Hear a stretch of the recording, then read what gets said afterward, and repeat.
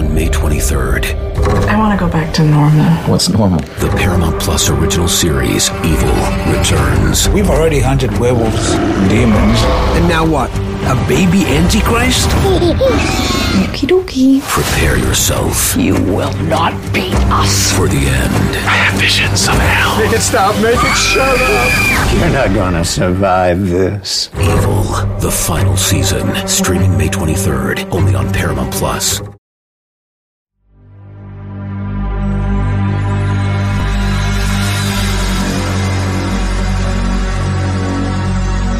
Ladies and gentlemen, the show is about to start in 10, 9, 8, 7, 6, 5, 4, 3, 2, 1. He'll be fine on the mountain. It's time for Inside the Gamecocks, the show. Built by the Barndominium Company, served by Chicken Cock Whiskey, and part of the Chief Sports Network. Touchdown Carolina! Touchdown Ace Sanders!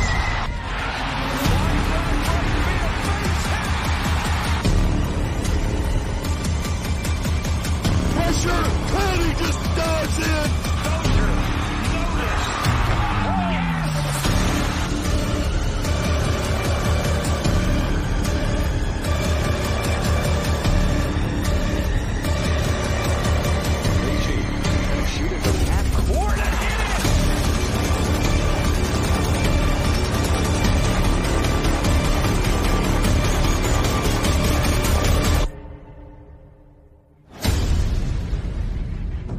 J.C. Sherberg, Phil Mullinax, and Jamie Bradford.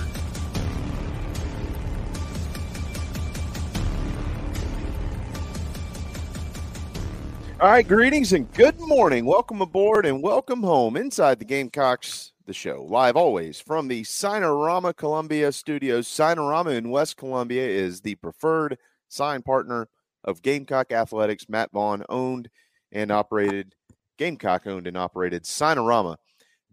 We, of course, are served by Chicken Cock Whiskey and built by the Barndo Co., the Barndominium Co. in 4 states, the Carolinas, Georgia, and in Tennessee, where you can build that dream home for under $200 a month or $200 a square foot, as low as $160, as a matter of fact. And Chicken Cock keeps us all sane when things aren't going well. But they are, thanks to Gamecock basketball. Carolina men and women are rocking 26-1 combined between the two programs. And the men coming off a huge victory over a very, very good Mississippi State team. They'll have their hands full tomorrow night in T-Town. We'll get to that coming up in just a little bit with John Whittle. The ladies took care of business as they generally do yesterday. Even when they don't play well, they find a way to win by over 20 points. It's amazing how good they are. JC, JB, and Phil here until 2 o'clock. John Whittle is our guest today. Tonight is the national championship, Michigan and Washington. We'll talk plenty about that ball game as well. College football will be concluded for the 23-24 season. And then tomorrow, Brad Crawford will be here, and so will Mike Morgan. And those are two great ones, as you well know. And Mike is our partner, and Brad, a very close friend of the program, will be able to put a bow on what we saw this year across the country in college football and begin to look ahead. And can you believe it? Spring practice only a couple of months away. And the Gamecocks will look a lot different when they do take the field. This weekend was a big weekend in the portal for Carolina football. JC will fill you in on all of that. A lot of welcome homes, a lot of new faces, and a lot of very talented ones, hopefully, to help the Gamecocks get going and back into bowl season next year and the 4th year under Shane Beamer. Hope you all had a wonderful weekend. Glad to be here. JC, you look good and healthy, and that's certainly good. And Phil, you still look handsome and bald, my man. So glad to have you, and glad to have everybody in the Nana Sports chat box as well here on a dreary Monday. And the weather this week in South Carolina is going to be pretty brutal. Beginning tomorrow, I think late tonight, all day tomorrow, and then coming up again on Friday. Define brutal. Well, I have to fly in on Wednesday. Speaking, yeah, you should be okay. Yeah, tomorrow we're looking down here at least at 4.5 inches of rain and 30 to 40 mile an hour winds. So Not fun. Well, that's tomorrow. Wednesday. I fly out on Wednesday. I took advantage of my trip.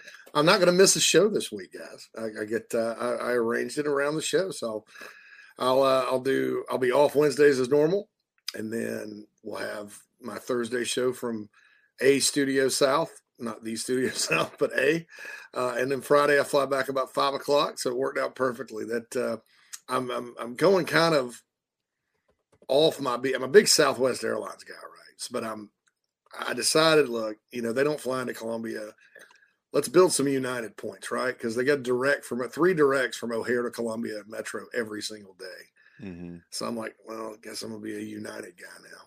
So flying the freaking friendly skies, right? Well, I was reminded when I flew down for your wedding last week. I was reminded just how much I enjoy flying Delta.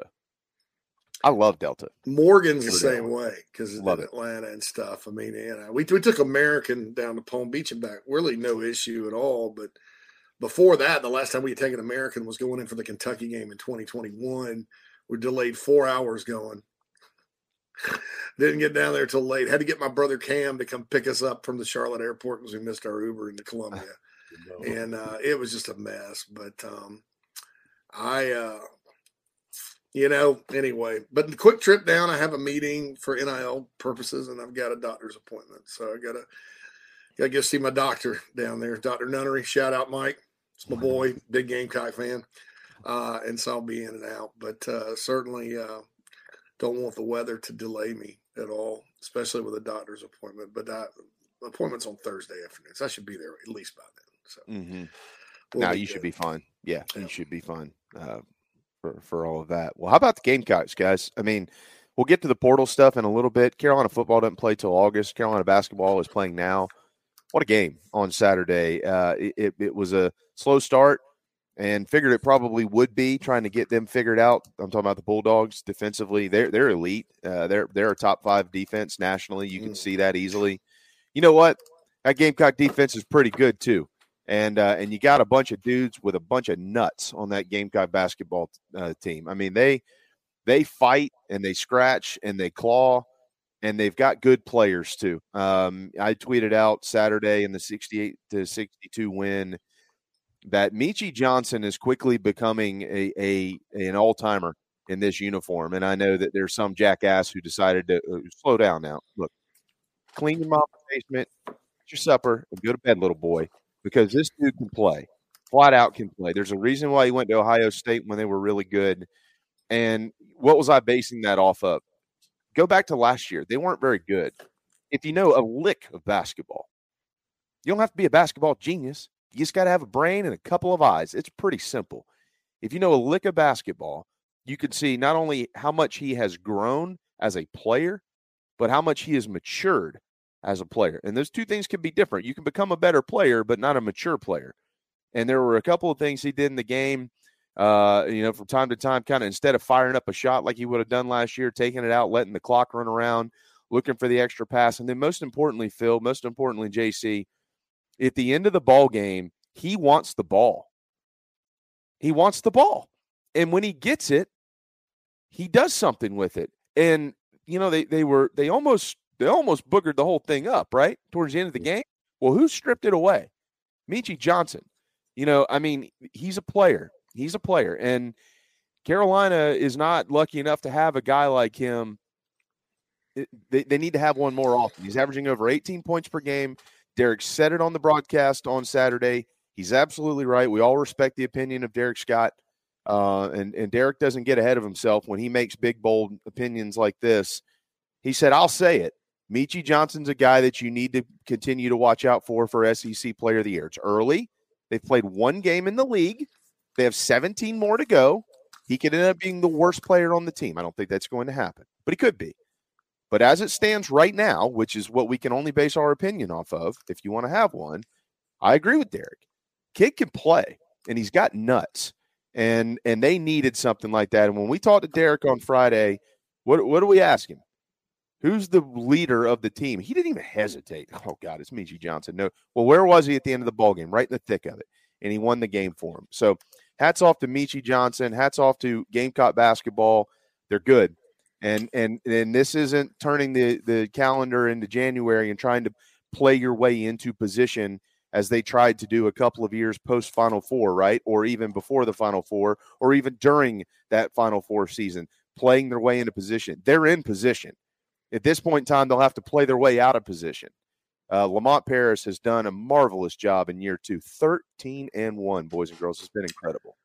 The good thing about this team, too, is as much of a star as Meechie Johnson is, and he is a star. I mean, look, the kid was a top 100 recruit. Right. Out of Cleveland, Ohio. LeBron James knows him. Yeah. Right. Well, and has given him a stamp of approval. He's from that Garfield Heights, Cleveland, Northern Ohio. Remember LeBron James, Northeast Ohio. Anyway, he is and you're right. And look, credit Lamont Paris, too, for going out and getting Talon Cooper and no guys doubt. that can also play point. Yeah. Because these guys – the pressure's not on him to bring it up the court, to be the creator and all that good stuff. I mean, he's in his role, the right role, I think. I mean, a lot of times we talk basketball during the offseason, be like, well, and especially under Frank Martin, Frank didn't really have a true point guard a lot of times. A lot of times it was like, shoot, the Final Four teams most of the times it was Sindarius Thornwell was the point, PJ Dozier, and then they bring in Felder off the bench. And you'd hear that, and then guys would have to play point out of necessity or whatever. Well, now that's not the case anymore. And look, the good thing about this team beyond Meechie is somebody you can afford for one of your best players to not have a good night. That was not the case last year at all. Meechie or Gigi struggled. That was Katie. That was it. You were dead. But like BJ Mack really struggled in the game Saturday. That just was not his game against their size down low and physicality. He'll get better against those types of teams. I just don't think he's used to it. You don't see that in the Southern Conference, right? No. And they were not going to let him beat them, especially outside. They had a hand and they contested everything he did. So he's 1 for 9 or whatever. But he didn't have a good day. But guess what? Miles Studi, who has struggled at times this year, 15 points. Killer dagger 3-pointers. There's a guy that has experience in this league. The moment wasn't too big for anybody on the team. That was the beautiful part about it. I mean, JB, you and I were texting, sitting there watching it, and we're like, man, this early on, that pressure, it was just unbelievable. Carolina didn't look like they knew what to do. But they settled in. All of a sudden, they started taking the attack to Mississippi State. I felt like at the beginning of the game, and JB agreed with me because we talked a little bit. We should record this, really, the pregame shows. We were like, I was like, well, Carolina's got to match their defense because Carolina can play defense. This year's team, one of the ways they've improved that we don't talk about enough is their defense. They get after it, they guard. And Mississippi State is not a good shooting team. They're not a very skilled offensive team. Although the 4-point play at the end was a beautiful play, That kid can shoot it. Yeah, but most of them can't throw it in the ocean. So that freshman can fire it up there. That Hubbard kid, he can shoot it. I thought the big thing too was when you look at the rebounding margin at the end of the game. Unbelievable. Carolina, and a lot of times rebounding is just desire and will. And Carolina scrapped for almost every loose ball. I mean, that is a scrappy Mississippi State team. They're going to win some games this year. They're going to win. What their style of play is Frank Martin 2.0. I mean, that's very similar. They're going to hound you. They're going to hound you. Yeah. They don't have the length on the perimeter that Frank's Final Four team did, but that's the reason that team went to the Final Four. You don't get that all the time in college basketball. You don't get a 6'6" Dozier and a 6'8" Thornwell and a dude like Dwayne Notice who's going to put his jock in your throat all the time. You don't get those kind of guys all the time. That's why that team went to the Final Four. But this team for Mississippi State is the exact same style of play. They're going to be physical. They're going to beat you down. They're going to scrap for loose balls. They're going to force turnovers. And Carolina overcame all that. So now we flip the page to a team that's absolutely owned the Gamecocks during the Frank Martin era. Hard to say that about Lamont Paris because the Gamecocks almost beat them when they were number 1 in the country last year at the CLA. So a little bit better matchup. Avery Johnson and Nate Oates, like, they had a picture of Frank in their office and like, we own this guy. I don't know why, but he just could not beat Alabama because could not beat him. And granted, Lamont lost last year, but it was a good game. So Alabama struggled at Vandy. They won by 3. It is tough on the road in the SEC, but it's an opportunity to go in there and maybe exercise some demons. I know I'd like it because I can go on with Wimp and Barry on Thursday morning. And I think the last thing Wimp said about South Carolina was they were the last place team in the league in October. So that would be nice. But, it's just another game. Just go out there and shoot your shot. Then you got a game at Missouri, which is certainly winnable. And then come back home to Georgia, who looks pretty good. Saturday was interesting results, guys. LSU, not very good. Waxes A&M by 15 in College Station. Auburn, very good. And Carolina's got to go to Arkansas here in a couple of weeks. I don't know what the problem is in Fayetteville right now. Auburn beat them beat their brains in by 32 at their place. Mm-hmm. Weird. That's hard to do. The Florida-Kentucky game was hilarious because for some reason Florida was a 3.5-point favorite. So we're sitting there with my buddies, and I'm like, I'm taking Kentucky. And he's like, no. My friend was like, no, there's something going on there. Somebody's hurt or something. I was like, I think I'm taking Kentucky.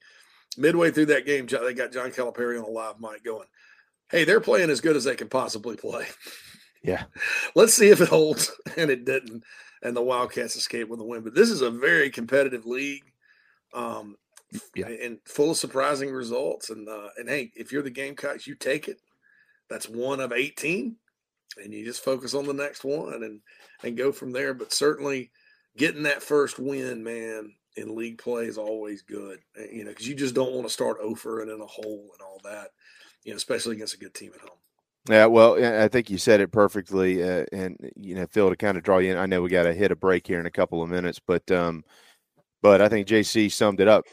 This league is competitive. Everybody's going to lose games, and there might be there probably will be one or two teams at the top of the league that maybe end up 13-3 or I'm sorry, 14-4, 14-4 or 15-3, maybe, or 13-5 or something like that.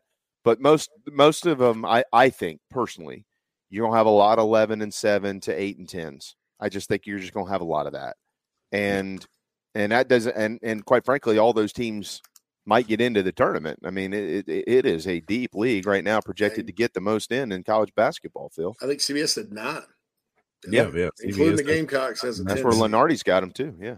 So, and, when Mike was saying it, when he was talking about it last week, previewing the game, I mean, you're coming in here, you're lucky that the conference strength is as high as it is, and you just start beating each other up. So you're already set up to have some success, even if you are going to end up with a lot of 11-7s and 12-6, things like that. You're still going to have a really good shot of getting in without even having to play into the tournament. I did a little research too, guys, because I'm not as good as Matt Anderson at all this because I don't like Ken Palm at all. But I do like to kind of look and see, like, who do the Gamecock fans need to pull for? Well, to make some of these Q4s, Q3s, and all that, because you're 13-1. Clemson is a Q1 loss probably forever. I know. Didn't they lose North Carolina the other day?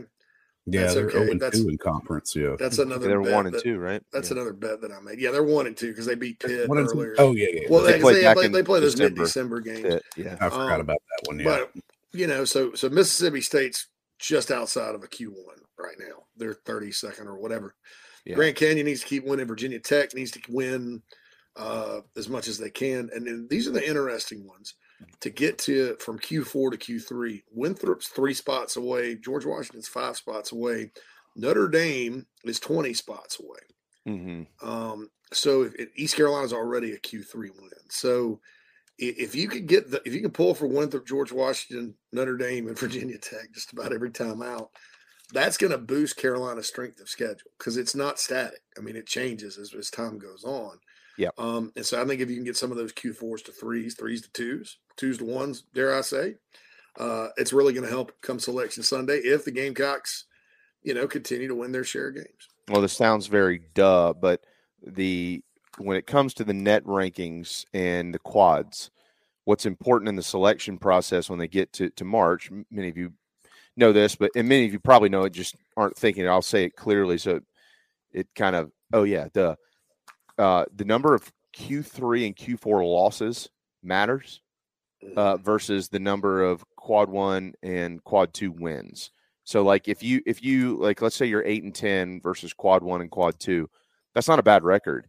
But if you pair that with 2 or 3 losses, quad 3, quad 4, it is a bad record. You know, and that's where you get some of these teams that get in with 12 and 13 losses. You're like, well, how'd they get in at 18 and 13? Well, they didn't have any quad 3, quad 4 losses.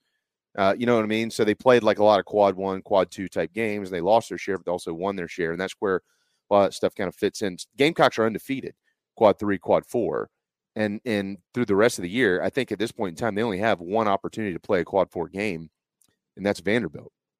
So don't get beat by Vanderbilt. And then outside of that, you know, if you just win, you know, probably 8 more games in the SEC, and one of them being Vanderbilt, I'm telling you, I keep saying this. You don't have to rewrite this script, guys. You don't need 11 wins. You don't need 12 wins. Like those going 11-7, they should probably be 11-7. You are cemented into the tournament. There's no probably about it. If you're 9-9 in the league, they're in. So like they're 8 shy, and if they get 8 more, they're going to get their share of quad 1 and quad 2s, and they'll take care of business in the rest if they can do that. But you got to minimize those losses there. They will be forgiving if you lose a quad 3 in league play. But when you lose quad 3, quad 4s in the non-con, that bites you big time. And that was Frank's problem at Carolina. Lamont has not had that problem this year. Before we go to break, though, I want to mention the scores too, JC, because you said how competitive it is and some of the surprising results on Saturday. You're right. I saw Tennessee beating Ole Miss with defense, not 90 points, but they did. They spanked them by 26. So the Vols, in addition to playing excellent defense, they can score. You mentioned the Kentucky 87-85 win down there in the Swamp, Auburn. That was really shocking. The 32-point win, again, as you mentioned already, in Fayetteville. Gamecocks win. Arkansas. I don't know. Kind of strange. Yeah, they beat Duke at home earlier this year. You thought they were off to, you know, but they're talented, so I wouldn't write them off at all. Georgia goes on the road to Missouri. You talk about another surprise team in the league. How about the Dogs? They're 11-3 and 1-0 in the league. Mentioned this on Friday. I thought it would be close. It was. Bama escaped a quad 4 loss on the road at Vanderbilt, 78-75, setting up the game against the Gamecocks tomorrow. And then LSU walked into College Station. LSU might be a little bit surprising this year too. A&M held at just 53 points at home, and A&M has not had a bad loss all season. So that was your Saturday roundup. Again, tomorrow the SEC will be back on the floor. All right, we do need to step aside. John has been waiting patiently. He gets very grumpy if you make him wait too long, so we won't do that. Have a shot of chicken cock if you desire at 11:23 a.m. And hang tight. We'll be back here on Inside the Gamecocks, the show. The State Farm Personal Price Plan helps you create an affordable price just for you. Contact local agent Gary Patterson for your personal price plan today.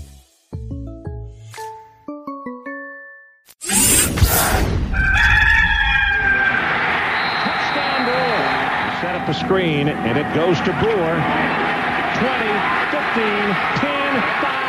Touchdown, Brewer. His second of the day. Pitches it to Brewer. Turns the corner. Touchdown, number 3 of the afternoon. Hey, folks, it's Mike Morgan for Ryan Brewer Fence. That's right. You know the former Gamecock legend as a terrific college football player. Well, I know him as that, too. I also know him as the guy that runs a great business, one of the best businesses in South Carolina. How do I know that? Well, for one, I'm actually a client of Ryan's. I had my home in Columbia done years ago, and his crew did an outstanding job, just as he does for everybody else. Whether you're in the market for a fence, railings, columns, or anything in between, their craftsmanship, their experience, and service, second to none. Ryan Brewer Fence has over 15 years of experience with consultation and installation of residential and commercial fencing and railings. Rest assured your job will be done with an unparalleled level of expertise, and it's done on time, and they do it right the first time. Again, you're not going to do any better than Ryan Brewer, Ryan Brewer Fence. The website is ryanbrewer.net. Set up an appointment today. Tell them Mike sent you.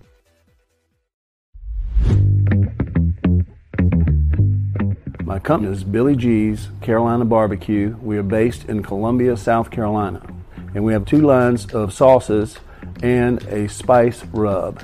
I mean, when people try our product, they know it's a gourmet product, and it can go on any type of food.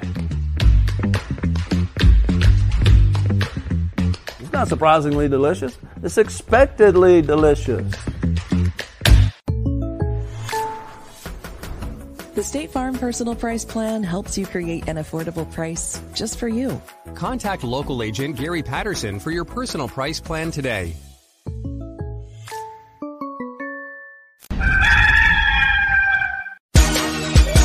Soulja Boy too.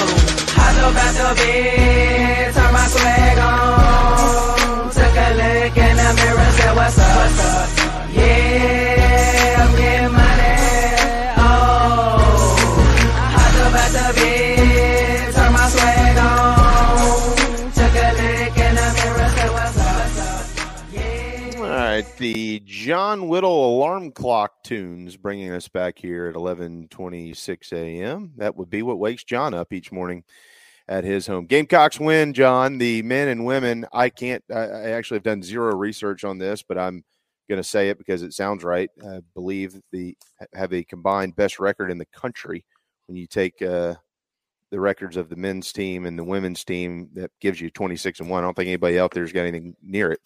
So we'll just run with that, and somebody can fact check me later on. But quite a start, and I just saw a little bit ago, about an hour ago, you posted a column that Jeff Borzello, ESPN.com staff writer, has named Coach Lamont Paris his National Coach of the Week. Quite the honor for the second-year head man of the Gamecocks. Yeah, absolutely. Certainly nice to see some national attention for these guys, be it through Lamont Paris or whatever else. So some of the national guys have been saying some things about South Carolina here recently, and for Borzello to single out Lamont like that is certainly a nice little early feather in the cap and after one game of SEC play. How about that game on Saturday? What'd you see? Outside of a win, what did you see in the win for the Gamecocks? Well, I saw when that game started out, I was like, okay, this is what I thought this game might look like if South Carolina is not very good. Like missing some shots against a team that plays defense at a very aggressive rate, ball denial up in your face, out on you. And I was afraid that that's how it would look for a lot of the game. I mean, that's a team that gets after it, is very physical. And, that was something that South Carolina was deficient with last year. And Lamont has said that they haven't been great with that at times this year. So when that game started out, I thought, okay, well, this might be how it goes. But then, they started figuring some things out a little bit, got a few easy buckets, made a couple of shots, and things started going their way. The whistle went their way a little bit, I thought, to get some guys in foul trouble for Mississippi State, and that altered what they wanted to do a little bit. But, South Carolina took advantage of everything that went their way and, chipped away at that. I think it was an 8-point deficit pretty early on by Mississippi State, and kept kind of clawing back and took the lead right before halftime and extended it early in the second half, and just kind of apart from a 4-point play, played really well down the stretch. So, I thought it was I thought South Carolina kind of answered the bell with some early adversity and, changed the game from,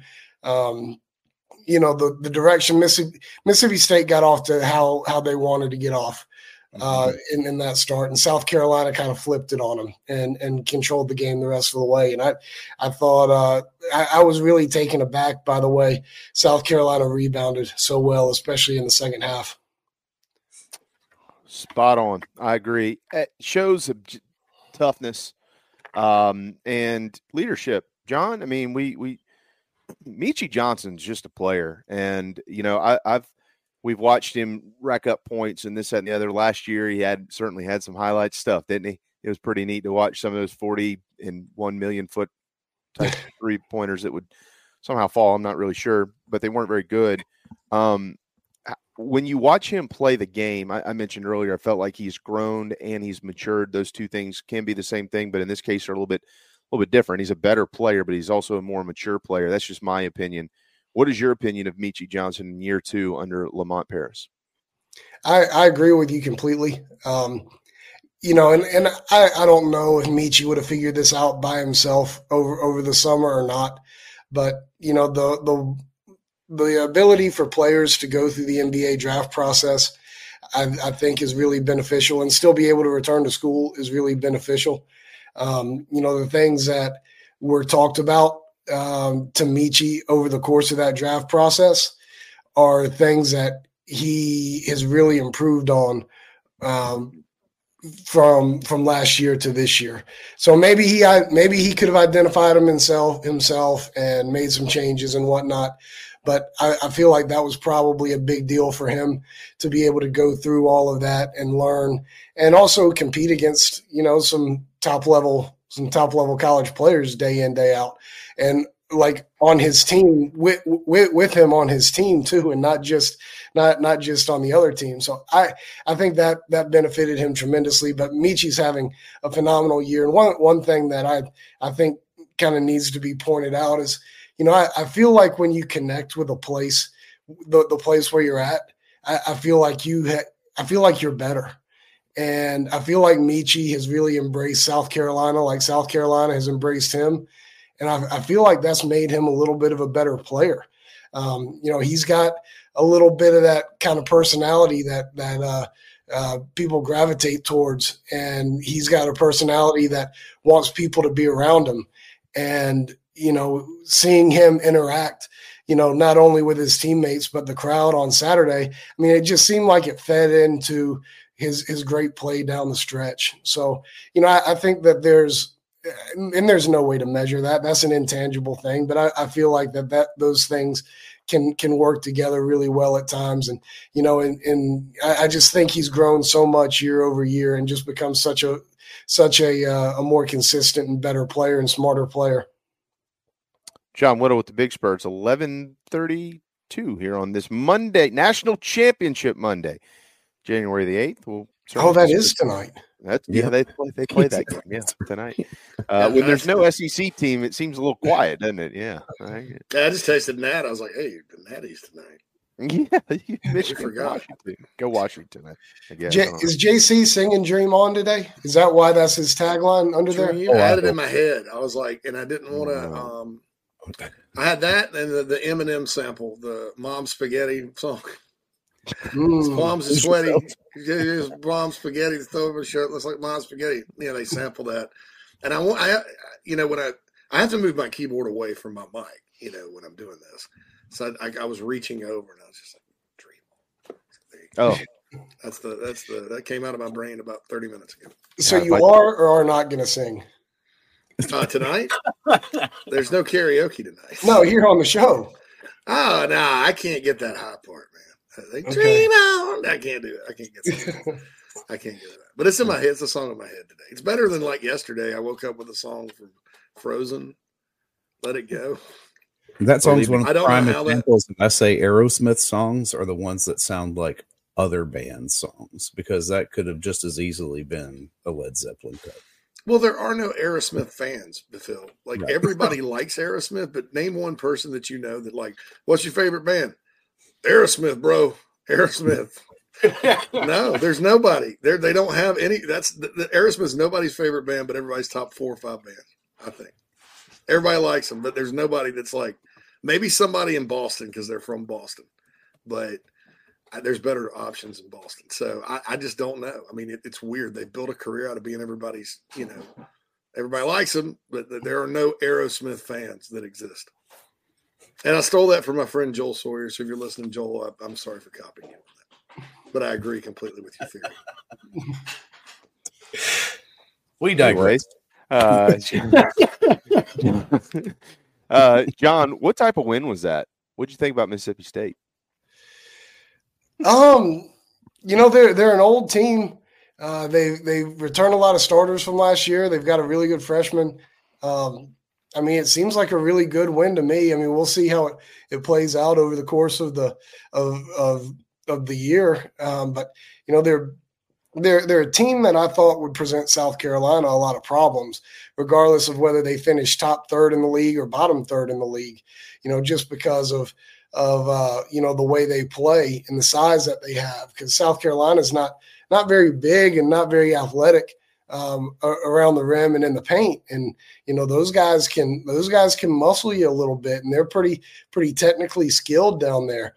I think it's probably helpful that Tolu Smith is still coming back off that foot injury. It was only his second game.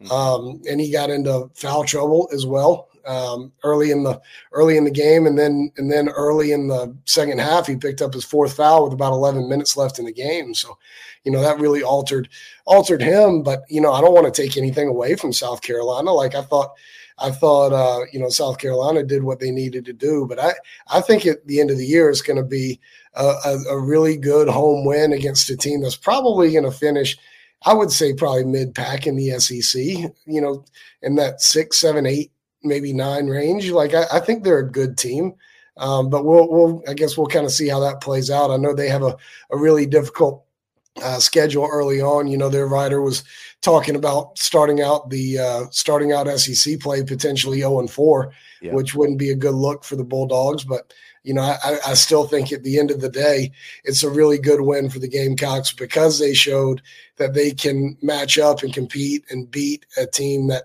they probably shouldn't match up all that great against. Yeah, dude. I mean, and this is going to be very similar for a lot of teams in the SEC. JC pointed out in our opening segment, and we've discussed this ad nauseum around here. This is a deep league, and it's good. And there's going to be some teams with some pretty mediocre or less than mediocre records, and they're good basketball teams. To your point on Mississippi State, you feel like they need to find a way to pull an upset in the next couple. They got the Vols and then the Tide coming to town. Then they take a trip to Kentucky. They got Vanderbilt after that, and there's an opening. But then they're on the road in the Swamp. They've got Auburn coming. They're on the road at Ole Miss, on the road at Alabama. Then they got Georgia, who all of a sudden is pretty good. I mean, it just never stops. And it's the same thing for South Carolina. Yeah, I'll be interested to see what happens with Bama in the league this year. They obviously played a really difficult non-conference schedule. Won a couple, lost a couple. But, Vandy looked terrible for all the non-conference play, and they gave Alabama all they could handle up in Nashville, it looked like. So it'd be interesting to see what Alabama does and looks like on Tuesday. I'll hop in the car tomorrow morning and head on over to Tuscaloosa and probably find my way to a barbecue joint at some point in between. And but it'll be interesting to see what the Crimson Tide look like for sure. John, you're an animal when it comes to driving. Day of the game, you'll probably watch the game, write the story, then drive back. I would imagine, knowing you. I don't know. We'll see. We'll see about that one. We'll see. I'm certainly not opposed to stopping and picking up a hotel somewhere, but I like being at home and sleeping in my own bed. I'm aware of that. Yeah, you wonder, they're talented. Alabama is. We know they're talented, but I don't feel like they put it all together yet. What's their best win? Is it Oregon? Duke. They beat. No, Arkansas beat Duke. They beat Bama beat somebody good. They're 0-5 in quad one games, but they beat Oregon on the road. Yeah, they beat Oregon. They beat Indiana State. But outside of that, they beat Liberty pretty good. Liberty 101-56. Yeah, I mean, they had that stretch there. To your point, John. Fourth ranked Purdue, at 8th ranked Creighton, and then 4th ranked Arizona. They lost all those games. No shame in that, but they did. They got beat by Clemson by 8 at home. That was part of the ACC. Was it ACC SEC challenge? Yeah, ACC SEC challenge. They lost to Ohio State by 11. They almost lost to Vanderbilt. I just don't feel like that's indicative of the type of talent that they have, though. I caution. I even hate saying this, but you just pray that they don't find a way to put all that together tomorrow night. This Gamecock team's pretty good, man. I mean, they find ways to put a roadblock out there just when you feel like things might be starting to get a little bit out of hand. John, part of that is the fact they can walk down the floor, they can hit a shot, and that's not always been the case around here. That's rarely been the case around here. At least when several guys on the team can walk down the court and hit a shot. There's usually a guy or two, but not 4 or 5.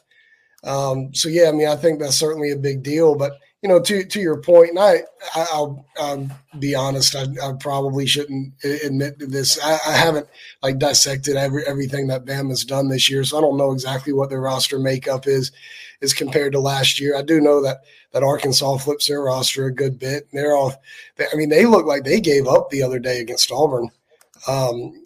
Sometimes when you have teams, we talk about portal and how good it can be and easy it is to flip a team and whatnot. Like that's one of the downsides of the portal is when you have so many guys who come in, when you rebuild your team every year, like sometimes it comes together, sometimes it doesn't. Like sometimes the sum doesn't equal the parts, and it just happens that way from time to time. And that was one of my biggest concerns about South Carolina baseball last year and a little bit this year in some respects. When you bring in so many new guys and going to count on so many new guys, like you don't know how team is going to come together. And South Carolina this year baseball has a bulk of its roster back, or lineup back, but you bring in a ton of new pieces still too, especially on the pitching staff. I don't know. I just think that that's one dynamic about the portal that we don't really consider too much is, sometimes things don't always click, or it takes things longer to click than what you would expect. So, maybe that's Alabama this year. Or maybe that's Arkansas this year. I don't know, but I do think that South Carolina basketball, 4 of their 5 starters are first year guys, and they've certainly clicked. It certainly has worked for this basketball team, and credit to Lamont Paris and the coaching staff for blending all those ingredients. Lamont making it cook, I guess. And the guys for coming together as well. So, it's been a great portal season for South Carolina from that standpoint. And, I really like the talent level on the team and how it's come together. Yeah, I agree. Lamont said something after the game, talking to Derek. He said, "Hey, next time we play in this ballpark or this arena, let's find a way to get a few more people in here." I know the crowd that was there was very lively. I think a little over 12,000. This place seats 18,000, so it's a good crowd for Gamecock basketball. But he's saying it, John. He's kind of coming out. Come watch us play. I mean, they did this again. Back in late November, early December, somewhere in there. Guys, come watch us play. Come watch us play. We're pretty good. Come watch us play. I think he feels pretty confident about his team. I don't know if he would say it in as bold words as I'm saying that, hey, we're really good, but he's continuing to ask the fans to show up. So I found that kind of interesting in that convo he had with Derek. Yeah, and I think part of that was the fact that, students start classes this week, and I've done this a lot of years. And the weekend when students can come back, the weekend before classes start back, there aren't any students at those games. They're either back hanging out with their friends or they're still coming back from being out of town. Like that's never been a well-attended student game. And that's why USC said, at the 12-minute mark of the first half, anybody who's up in the upper deck, y'all come down and sit in the lower deck. They were trying to fill the student sections. So, now the students are going to be back on campus and, they'll be ready to rock for the next game. And, the student section has been great when they've been in town all throughout this year. So you add that group back into the mix and I think it's going to look a whole heck of a lot better going forward. John, we do want to touch on some football with you, but quickly want to ask you about Jordan Carrion's shortstop transfer for Gamecock baseball. It's kind of strange to see a transfer in January for college baseball because they will begin play in 35 days. The first pitch will be thrown against Miami of Ohio at Founders Park. Tell us about this kid. This is his second transfer. Where has he played? How would he fill in here? What's the story? is your math right? Is it really 35 days? Yeah, I double checked. Yeah. I feel like I just saw 40 days just a couple of days ago, but maybe your math is good and mine is not. But with Kerryon, he went into the transfer portal late. He planned to sign a pro contract last year and just didn't have that opportunity. But once he knew he didn't have that opportunity, the portal was closed. So he couldn't get back in, and he wanted to leave Florida State. So got into the portal in December. I don't know who all was talking to him and whatnot, but, South Carolina, one thing that I've talked about on the Big Spur, maybe here as well, is, if there's a weakness, like it's depth on the infield. And, I feel like they've got 4 guys for 3 spots, Parker Nolan at second, Will Tippett at short, Thomas McCoy at third, and Lee Ellis is the backup really for any of those spots. And, that's especially when you look back at last year and see what happened, that's a little perilous right there. So they needed another infielder. Kerryon provides a lot of starting experience, both at Florida and Florida State. 2-year starter at Florida State, 1-year starter at Florida. He didn't have a great year defensively. He makes some highlight reel plays, makes some boneheaded plays too, or not boneheaded, but casual mistakes. He's been fine offensively, especially for a shortstop kind of guy. I don't think he'll be playing shortstop so much at South Carolina. They really like Will Tippett there.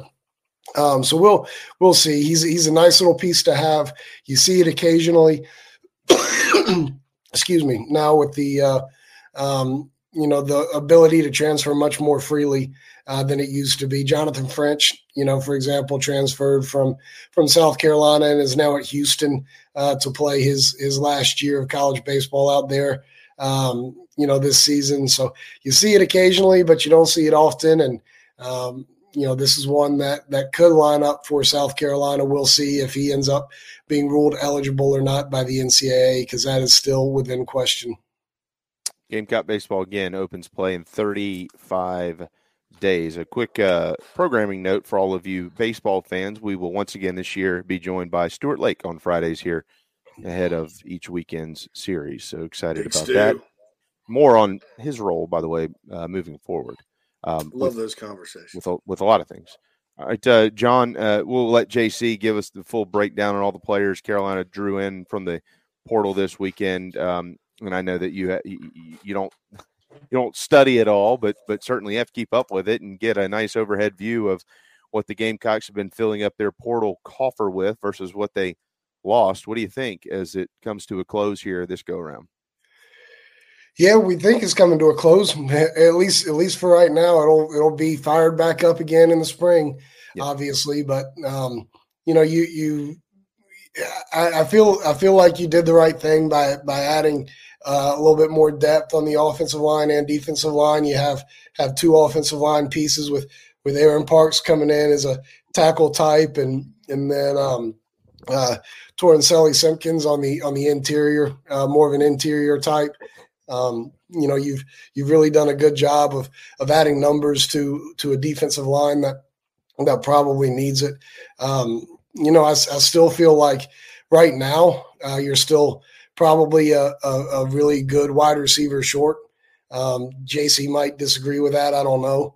But I would like to see one more wide receiver come in who can really make plays. And that guy may not be out there right now. I mean, that guy might be out there in April. Spring, yeah. So it may just be something that you got to wait on, or figure out what you got and make sure that some guys step up. So, I think overall it's been a very nice haul for South Carolina. Yeah, I don't disagree with you, John. I'd like to see one more receiver, a good one. I really like what's his last name? Lavender, Gage Lavender, Lavalier, whatever. From Ohio. I think it's Larvadane. Larvadane. Yeah, I think that's how it is. But I've been wrestling with that pronunciation as well. No, you're right. Larvadane. Yeah, right. Lavaldain. Yeah, there's some. That's Louisiana. I mean this. I mean this very respectfully. Todd's gonna have some. He's gonna have some work to do up there in the booth next year with Torricelli Simpkins and Larvadain and Bengali Kamara and Bengali Kamara. I like him too, boy. Yeah. So I like Brown from Coastal. The kid from Dillon certainly has been consistent. Hadn't put up great numbers. You hope for a little more from him when he gets to Carolina. A lot of in-state guys, sometimes when they come home, they do better. I thought it was huge to hold on to Brady. I don't want to call him Brady Cook again. Brady Hunt. Because like I said, when it looked like he was going to A&M, you can't replace that guy. I mean, there's not a lot of guys like that out there. I think even Shane Beamer said it in an interview recently. Hey, you can't replace that guy. So that was huge because that's a need. That's an understated need, like that blocking tight end type of guy that can do a bunch of different things. Nothing against Josh Simon or Michael Smith or any of those guys, but that guy's good. And so the thing about Larvadain, Miami of Ohio had bad quarterback issues this year. Like they got 99 Gamecocks wiped out. They had a really good defense, and they ran the ball with Rashad Amos. But this kid still consistently made big play after big play. He was kind of like Shi Smith in 2020, kind of their only guy. So the numbers aren't like something that pops out at you, but when you look at the situation, this kid was a big play waiting to happen for the Red Hawks this year. So, I think it may be a sneaky good get. But I am with you, John. I want to see one more there, and I'd like, obviously they need to get a backup quarterback or an experienced quarterback to come in and compete. Which Hale has a guy, McLeod from JMU. I guess they've been talking. Ray McLeod's little brother, believe it or not. Yeah, I saw that. Hale mentioned him, so I've heard that is a process that is ongoing. That Dow Loggins is on a crusade to find one. And I'm sure at the end of the day he will. It may not be anybody we've ever heard of, but I'm sure he'll get a guy in that can compete. Yeah, they'll find one. So that's good. Attaway, Brandon in the chat box. Attaway's good. I didn't go through the whole list, obviously, but all those guys I think they helped themselves quite a bit in the portal. And surprisingly enough, I think they got two pretty good offensive linemen. I mean, I think the kid from North Carolina Central is probably a little better, crazy enough as it sounds, than the kid from Oklahoma, but. Yeah, the kid from Oklahoma and the kid from Alabama are originally from Maryland. So you talk about recruiting roots that South Carolina continues to grow and plant. There you go. There's more Maryland, D.C. kids on the roster, even though they are coming from Oklahoma and Alabama. So there you go.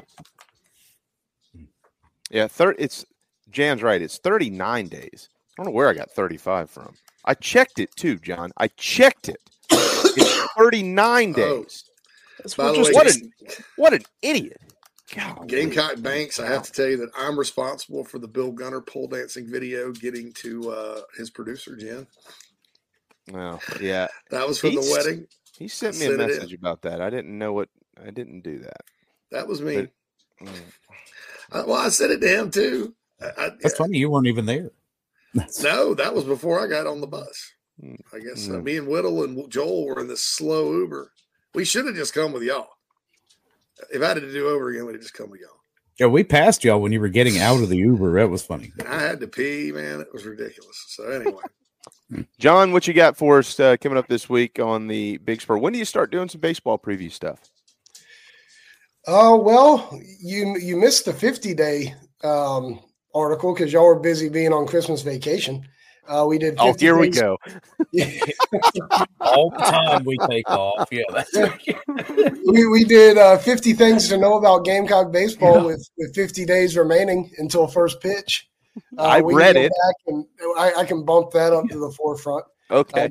Go subtract some things out and make it 35 days or 39 days, whatever you want to call it. Gold jacket, green jacket. But it's about time to start rolling out some baseball stuff. The players were back on campus last week for the most part, and started the individual stuff, and they'll meet as a team today now that school's back in session, and be ready to roll with the first team practice. I think it's next Friday is when NCAA lets them get going. So it's about time to start rolling out some baseball preview things.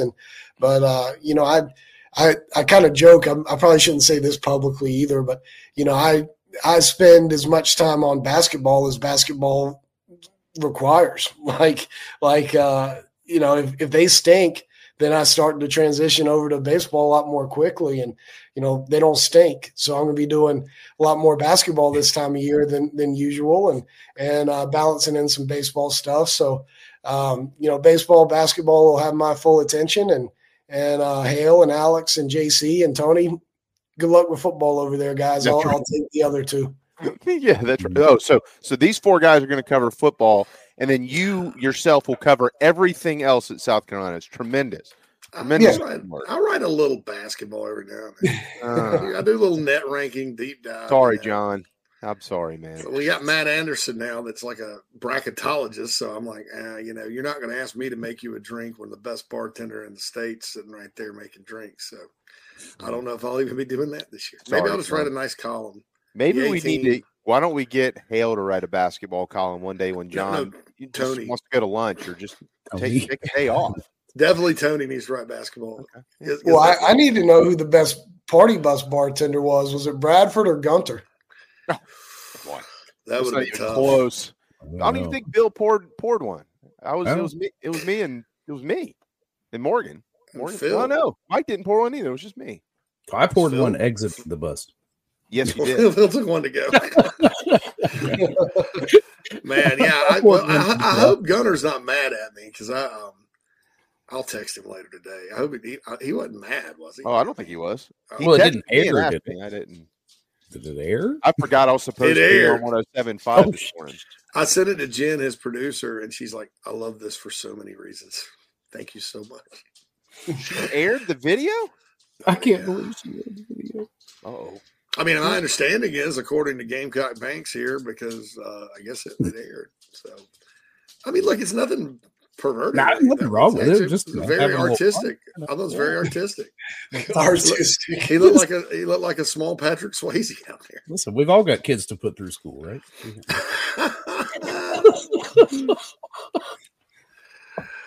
Man, oh man. John, have yourself a wonderful Monday, my man. Thanks for the extended time. I know we've probably kept you a lot longer than you actually really wanted to be here. No, we're good. We're good. As long as y'all can deal with my voice. Maybe next week I'll sound like a normal person. You and me. Yeah. Sound great. Beautiful. Sound great. Look great. It's all good, my man. It's all good. Good liar there. Appreciate you. Take care, John. You guys. The great John Whittle with theBigSpur.com. All right. Well, we do need to step aside. It's the end of the hour. National championship tonight. There it is. My favorite band, Aerosmith. It's everybody's favorite band. Well, somebody actually did have a friend that was an Aerosmith, like that's their favorite band. And the dude was like a musician. So perhaps there are some. Hey, I like Aerosmith. I do too. Everybody likes Aerosmith. I don't have a single person that doesn't, but I don't know if anybody's like, favorite band. What's your favorite? Those are my guys. Like Eric Church for you, like Guns N' Roses for me. Like, I don't know who Phil's favorite band is because he's got such a great eclectic taste in music. He and his wife, I can never pin them down on anybody. Some pretty damn obscure stuff. So yeah, I mean, so it's like First Edition for Coach Kingston. New Edition. New edition. Yeah, that's it. I like First Edition. Though. New Edition. Yeah, wow. New Edition for Coach and do not think that I am not going to blast all the New Edition I can find when he comes on here. Oh, yeah, I won't tell him. No. Well, he should know because that's he's asking for it. I mean, he was texting me and JC videos of New Edition during Christmas. Merry Christmas from Mark Easton. Here's the New Edition Christmas album for you, dude. I texted him back. I was like, "You got to be kidding me, man! Like, you're falling down the ladder, man. It's not. It ain't good." I put it on the playlist, dude. I was like, "Hell, yeah, why not?" Why not? Yeah. I was sitting there watching football. I didn't care. So we'll step aside. Plenty. We'll go through all the Gamecock commitments. We got a lot in basketball. Today is the rest of the way is guest free. So if you have a question that's worth answering, You can put it into the Nana Sports chat box. We'll be quite full tomorrow with Mike Morgan, Brad Crawford, and Hale McGranahan. So we'll try to get a lot of the Nana Sports chat stuff in where we can. The national championship, we'll talk a lot about that tonight as well. Inside the Gamecocks, the show powered by Electric Bikes of Charleston. Man, these things are everywhere now. ElectricBikesCharleston.com. Hello, Michelle, if you're watching. We'll see you when we get back here on ITG.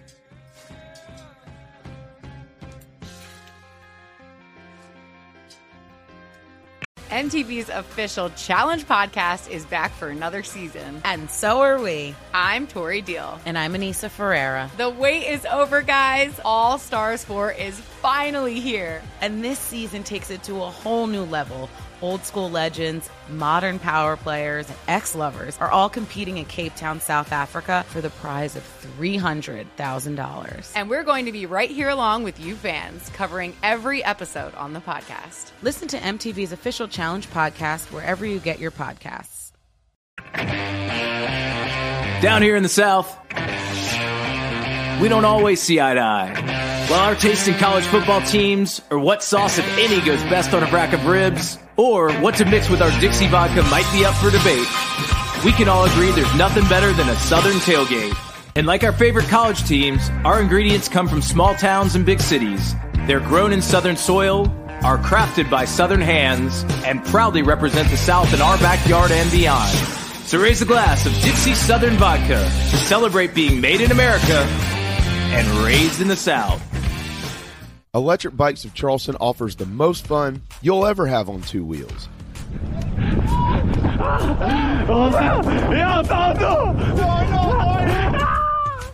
Magnum, Velotric, Aventon bikes, and more. And they sell to consumers all across the state and offer outstanding warranties and service after the sale. 5 levels of pedal assist plus a throttle help you handle the southern heat better, but still get great exercise. Bikes are available all ages and sizes. ElectricBikesCharleston.com or stop into their store in Mount Pleasant. Electric Bikes of Charleston, powering Inside the Gamecocks, the show. Hey Gamecock Nation, my name is Kyle, longtime listener of the show and avid golfer. I wanted to take my game to the next level, but let's face it, golf is a hard game to learn on your own. I heard the ad from McKellar Enterprises and reached out to the owner and former Gamecock golfer Meredith Taylor. In just 2 months of working with Meredith, I shot my lowest round ever, and I've never felt more confident in my golf game.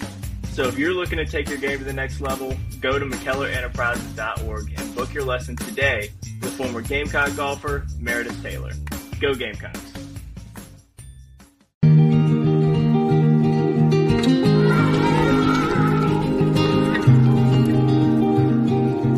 One door opens while another one closes.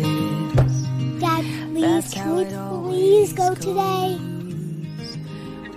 Not today, sweetie. One heart's breaking while another one is mending. It's all in the ebb and flow. If I had to, I could go it alone, but because you've become my home.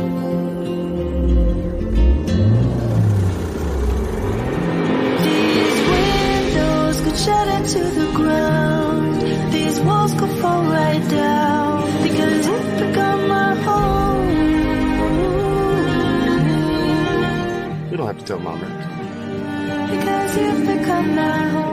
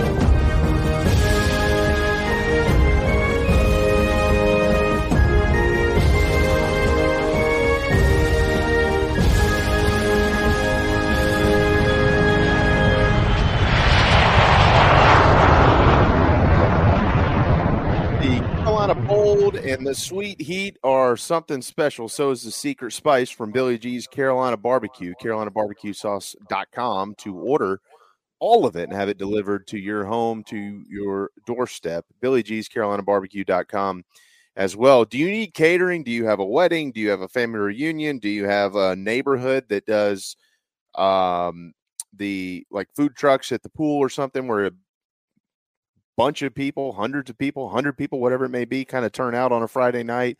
Any idea that you might have that requires catering or a food truck, I would require you to hire Billy G's Carolina Barbecue. It's everything's good.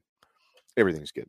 At the very least, you can at least get the barbecue sauce and the Secret Spice, which we put on everything in our home, delivered to your house, and soup it up, whatever you're going to make next for your family. Billy G's Carolina Barbecue, cannot thank them enough. Billy G, of course, I'm sure he's a happy man right now, former Gamecock basketball player back in the 70s, and the Gamecock basketball program is having quite the start to the year. 13-1, Bama on deck tomorrow night. JC, JB, and Phil here for 2 more hours on ITG. Quickly on hoops, clearly the national championship is tonight.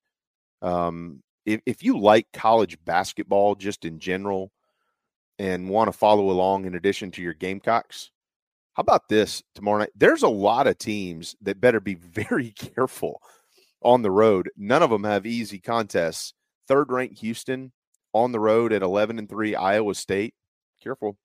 You got 20th-ranked Texas at Cincinnati tomorrow night. Top-ranked Purdue is at Nebraska. Well, Nebraska's not very good, right? No, they are, actually. They're 2-2 in the Big Ten. They're 12-3 overall. They've beaten some really good teams this year. That game's at 9 on Peacock. If you don't have the app, you can't watch it. BYU, 12th in the country, is on the road at 18th-ranked Baylor late tomorrow night. 13th-ranked Colorado State on the road at Boise State. That's a difficult one for there up in Idaho. 14th-ranked Duke is at Pittsburgh. Got to be careful there as well. So could a lot of things could be churning and burning in the college basketball scene if Carolina is able to walk into T-Town and get out of there at 2-0 in the league with a trip to Missouri on deck coming up on Saturday. Depending on what happens in front of them, you never know. Carolina's trying to get closer and closer to the top 25. On that note, though, I will add this as we transition into some football here, boys and girls. Andy Katz, just about 45 minutes ago with the NCAA. Of course, you'll see him throughout the year on March Madness coverage, Turner Sports, and this, that, and the other. He does a weekly Power 36, and he's got the Gamecocks 19th, which is 7 spots ahead of the Clemson Tigers, who check in at number 26. So Andy Katz has Carolina in the top 20 right now. Jeez. Pretty impressive. Yeah, pretty good. Pretty good deal there. Hey, you want as much good mojo as possible. Because, well. Yeah. Go ahead, Phil. No, I was just saying, that media poll be damned down there at SEC Media Days. And Coach Paris was right. Yeah, he took it personally. They are not the worst team in the league. There's no way this team finishes at the bottom of this league, even though it's as stout as it is. And I think one of the greater points is it was like, yes, this is a portal constructed, kind of group this year. But I was listening to the television call during the game, and they pointed it out a couple times that this team didn't just bring in talent, but went after experience. And that really shows, I think, on the court, and accompanying that with Michi looking like he's just the most comfortable he's ever been playing basketball. Then you really do have what's turned out to be. I mean, this is a fun team to watch. And I'm sitting here, I'm pulling up schedules this weekend trying to figure out when I can get the 4 of us down there to go catch a game. Well, there's plenty of tickets available. Yeah, that's the thing. Is like, yeah, I just got to pick now, now. But look, it's an older team. It's the second oldest team in the SEC behind A&M. Older teams, if they can get to the tournament, are usually the ones that win. I mean, it's you can ask John Calipari how hard it is to win with a bunch of one-and-doners, even as good as they were. That year they lost to Wisconsin in the Final Four, undefeated. I mean, one of the best basketball teams I've ever seen. Ran into a veteran, gritty Wisconsin team. It was Wisconsin's night. And They won the game. So, but you got to get there. And that's the challenge in this league is getting there. And it's a gauntlet. It's not a league. And really none of the leagues are like that anymore with the ACC expanding up and down the East Coast and all. But it's not like the ACC used to be where you're not making very far trips and stuff. I mean, you're halfway across the country sometimes, twice a week. And that, say what you want, it grinds on you. But it's not, and you can ask every coach that's been here, from Dave Odom on Frank Martin on down. It's tough with the way it's spread out like it is. But, hey, look, you just got to take it one game at a time. Basketball is not an undefeated sport. You're going to lose. I guarantee you this team will lose again. Maybe tomorrow, maybe Saturday in Columbia, Missouri, maybe both, maybe not. But it's the sum of the parts at the end of the day in college basketball. And you have to be able to bounce back from losses and bounce back from adversity. And that's in game and in game to game as well. And they've done a pretty good job of that so far, because even some games, maybe like Charleston Southern, where how in the heck was that a 4-point game? They still won. It didn't, they weren't like, oh my God, we only beat Charleston Southern by 4. They came right back and beat Winthrop by 10, struggled some in that game, but ended up covering. And then got back on track with whipping Elon and NCAA and then won their opener. So, that this is a team that responds, and older teams do that. I also want to point out too, like you have guys that have different levels of experience. Like BJ Mack was an ACC recruit before he went to Wofford, and Wofford's a winning program. He's used to winning. Talon Cooper's an in-state guy that's been to 3 different schools that, although he was on a bad team last year, was an assist monster in Minnesota in the Big Ten. Miles Studi's played in the SEC at Vandy with success. These aren't just guys. I mean, even Stephen Clark, who's a guy that was used to scoring a lot at Citadel, he's not scoring much at all now, knows his role. And then beyond the transfers, Lamont has gotten Benjamin Bosmans Verdonk, even though we didn't see him much the other day. He's got a hip pointer. Oh, he's got a hip pointer? Yeah. Well, I mean, in the games we've seen him this year, he's played better. He's gotten better. He's not great, but he's better, and he knows his role. Go in there and rebound. Get the garbage points, that kind of thing. Zach Davis is much, much better. Oh, he's a blast. I love watching him play basketball. Even Little Morris, I don't know how to pronounce his last name, the Finnish kid that's here a year early that was supposed to redshirt. You talking about Ugasuk? Ugasuk. That's it. Yeah. I should know that. Ugasuk. Now, look, Jan pointed out he didn't draw iron Saturday. But it was his first game, and that's a tough game for a guy built like him against that bunch. That's tough. But he went in there and competed. And so I think that, all in all, it looks bright. This team's, knock on wood, healthy outside of the Bosmans Verdonk hip pointer, by the way, that you just mentioned. So here we go. I mean, we'll see what happens. Like I said, it's not an undefeated sport, so they drop 1 or 2 this week. You don't need to get down. You just need to get back up on the horse and keep riding and see what happens. So there we go. Yeah, it's neat to see all the experience they brought in with the portal, and then the young guys, Colin Murray-Boyles and Zach Davis, kind of the future of the program, putting in quality minutes. Those guys combined for 42 minutes in the game against Mississippi State this weekend, and they were 6 of 8 from the field and chipped in 17 points with 6 boards and 2 assists. Colin Murray-Boyles and Zach Davis off. That's pretty good bench production there to beat Mississippi State. So we will – you're right. We'll continue to sing the praises. That mean they won't get beat, because they're going to get beat somewhere. And it certainly could happen tomorrow night in T-Town, 7 o'clock on the SEC Network. But as you all well know, Derek Scott will be on the air at 6:30 alongside Casey Manning on the call. JC, big weekend for the Carolina football program in the portal, not just in numbers, but in size as well. Yesterday concluded with a couple of commitments, one offensive lineman out of Oklahoma and another a defensive lineman from the University of Alabama. You had mentioned his name last week, and the fact that there were fans who that's all they could talk about was this kid, kind of overlooking some of the other players that Carolina was in the mix for. But this now, look, they've got a kind of a real transfer portal class again. They needed to continue to add some things and they did it throughout the weekend. I don't know who you want to start with here. I guess we'll start with we'll start first with the latest. Aaron Parks, the offensive lineman from Oklahoma. What do we know about him and the role that he may fill moving forward, starting in spring ball for Gamecock football? Well, he played tackle out there. It was a reserve. Oklahoma typically it's continued under Brent Venables. I don't know about next year because they lost so many guys, but they have had one of the better offensive lines in the nation. Lincoln Riley. They tend to recruit very, very well there. He was a 4-star guy projected as a guard out of Fort Washington, Maryland, National Christian Academy. A big, physical, kind of built a lot like Travell Warden, I would say.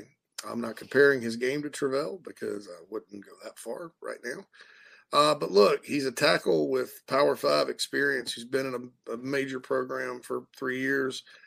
I think after what happened last year, man, you're looking for all the competitive depth you can find at tackle, and they're so rare.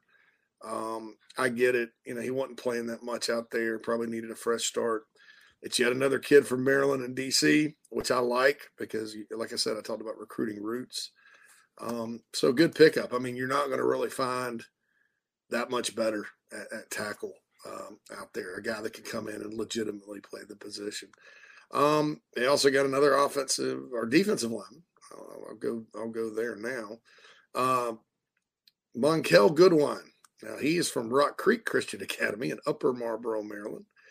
Originally was the 17th best defensive tackle in the country when he was a recruit. It was a long time ago, class of 2021, which was kind of that COVID class. So there were some misses there. I think that, if you talk to Alabama fans, that they didn't think the kid wasn't good. You're just behind studs there.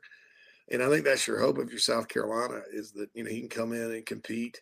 He's got 2 more years, I think. So, even if he's a backup next year, you needed some guys because once that trio of Sanders and Tonka and Boogie move on, it gets real thin inside real quick. And so that's a good guy to go get, I think. Again, a Maryland kid. So, I need to count up the number of Maryland DC guys that are on the roster now because it's getting up there. So he probably knows some players here and certainly is a worthy pickup, I think. Alabama, depending on he wouldn't have lasted as long at Alabama if he wasn't doing the right thing. In other words, Nick Saban's not keeping a guy if he doesn't go to workouts, doesn't take advantage of what's happening there, full advantage of everything Alabama has to offer. They just don't keep guys like that. So it tells me because he lasted so long there that he did everything the right way, because he lasted, but he just couldn't crack the 2 deep, which, with the way they recruit, who knows? So I think those are 2 pretty good pickups. I again, just like I tell people not to get way down when Carolina gets a guy from the lower levels, don't get way up just because this kid's from Alabama and Oklahoma. It's a nice blend. And what you want with these 2 guys is for them to provide competitive depth right away. And if one of them can take a starting job and flourish, great. If not, you got them right there and they're pushing your starters. And, that always makes everybody better. The Brady Hunt situation is interesting too. I've got some pretty good intel on this, but I don't feel like it's appropriate to speak on it. But at the end of the day, JC, at the end of the day, he's a Gamecock, and I mean that from a good thing. It's not like I'm not saying anything crazy happened here, or anything like that, but just some personal information. I don't even know why I was told that, but I was told. And so what I'm getting at here is he knew that he liked South Carolina. Clearly A&M became a factor in this, but some things ended up working out better for him to come to Columbia where his heart kind of was. And as you pointed out earlier, at 6'6", 250, it's hard to find in good hands, get really good hands. It's hard to find a tight end like that. You're going to put him out there with Josh Simon. It's a pretty good duo. And Michael Smith. Don't forget Michael Smith. Yeah. People need to remember that name because he's kind of ready. He's college ready guy. Yeah, and look, this kid, when they got him, I was like, my goodness, this is probably the pickup that nobody's going to talk about that's going to be very significant because, like a Nate Atkins or a Hayden Hurst or, you name the types. Tight end's such a different position nowadays in football. You can have everybody from a Kyle Pitts type to a guy that's just basically a receiver to a guy that's a blocker that can't do much else. I mean, it is a very versatile spot. And so it's helpful formationally and play calling wise and whatever when you can have a guy that can do all the above. And that's what this kid can. And, Shane Beamer made the comment that, they were scouting Tennessee last year, watching their game against Ball State. And they're like, who in the heck is this tight end? They got at Ball State. This guy's good. And he was. And he got hurt this year because he was a Mackey Award, I guess, nominee heading into this year. And it's kind of funny because Ball State this season also had another stud tight end that entered the portal that was like 6'7". So when I was talking to somebody about this kid, I got them both confused because I'd watched some Ball State this year and gone, who the hell's this tight end? But it wasn't the same guy. So, big Midwestern kid. I mean, you look from Indianapolis and go west through the middle part of Illinois, up a little bit over towards Iowa, down into Missouri. That's where you find, and maybe over into Ohio a little bit where the Kelseys are from. That's where you're finding these freak 6'6" tight end kids that can run. Notre Dame gets a bunch of them. Freaking Iowa, year in and year out, gets a bunch of them. They're all over the Big Ten and all over the NFL. And so geographically, the fact this kid's from Indiana, I kind of like that. I kind of like that Midwestern tough, hard assness out of him. And it just worked out. Now, JB, I'll be honest, you're way ahead of me as far as the details because I just saw it. I saw what had happened. I was like, wow, okay. I have none of the details on it. I just I'm just glad it happened because you look at everybody in the class, of all the guys they've gotten from the portal, this is the one guy you can't just go say, oh, no. There'll be a receiver that comes along. There'll be running backs that come along. There's quarterbacks out there. A guy like this to do everything tight end, that's got the experience, that's got the size, the strength, the toughness, the hands. I mean, those guys, you just don't. They're everybody's. If a school's got one, they're keeping him. And so I think that was absolutely huge. And Carolina plays A&M again next year for the Bonham Trophy in Columbia, and you don't want to see him making big plays against you. You'd rather have him on your team, right? So there you go. There's no doubt about that. It's 12:23. It's time for a timeout. We'll step aside when we return. More commitments from the weekend to the portal. Bengali Kamara, linebacker out of Pittsburgh. JC will tell you what he's learned about this young man. He is a good football player. That also includes Gage Larvadain, who has committed from Miami of Ohio. And now looking at each of these positions, they're pretty much full going into spring ball, which is only a couple of months away. They are currently in the middle of winter workouts. We'll get into all of that here on our program. Any questions you may have, we're following along, so plug them into the Nana Sports chat box, and if we can answer them, we will answer them. And everybody, continue to monitor the weather, by the way. Things are closing quickly here in the low country. School districts shutting down tomorrow with what is ahead, 40, 50-plus mile-an-hour winds, tornadoes, and beyond. So if you are in the southern part of the state of South Carolina, I would say take a peek at your weather, 24-hour weather outlook. Not looking good for tomorrow. It's looking good for today, though, and we'll be right back here on Inside the Gamecocks, the show. It's 2024, and it's time to get in shape. Charleston Fitness Equipment can help you do just that in Mount Pleasant. The Wilkins family, big Gamecock fans and proud supporters of Carolina Rise and our programming on the Chiefs Sports Network. But most importantly, proud supporters of you getting healthy and staying healthy. CharlestonFitnessEquipment.com. Find them on the Chiefs Sports app and in Mount Pleasant. Happy New Year. Hey, Gamecock fans, Mike Morgan here. During my time in Columbia, one of my favorite places to eat was Salsaritas. When I go back now for work or any other reason, it's still Salsaritas. Yeah, I'm like you. I love tacos. I love Tex-Mex. Where are you going to go to get them? Well, you've got two convenient Salsaritas locations, one in Lexington in the Target Center and one in West Columbia as well. Now, if you like tailgating, and who doesn't, whether it's for a football game or anything else, they've got the catering hotline. Get yourself some Fiesta packs to take tailgating. Get yourself the Three Amigos bundles for tailgating. They make catering easy with a fresh, hot setup. And again, you just call the phone number 803-543-6297 to set it up. You can also look them up online, or you can even download the app. Salsaritas is just a cut above the rest. That's why they're serving Williams-Brice Stadium and the South Stands, also serving in the Colonial Life arenas. Again, that catering hotline number, make it easy for you and the folks out there. You don't need to settle for sandwiches every time. 803-543-6297. 803-543-6297. Rescues and Resin, proud supporters of Carolina Rise. They are also proud partners of the show. They make products you can't get anywhere else. Custom designed wood and resin products that make your tailgate, make your home, or make anything stand out. Order a custom cutting board, coasters, wall art, tables, and more. Contact Dustin and Tabitha at rescuesandresin.com today. rescuesandresin.com, and put your imagination to work.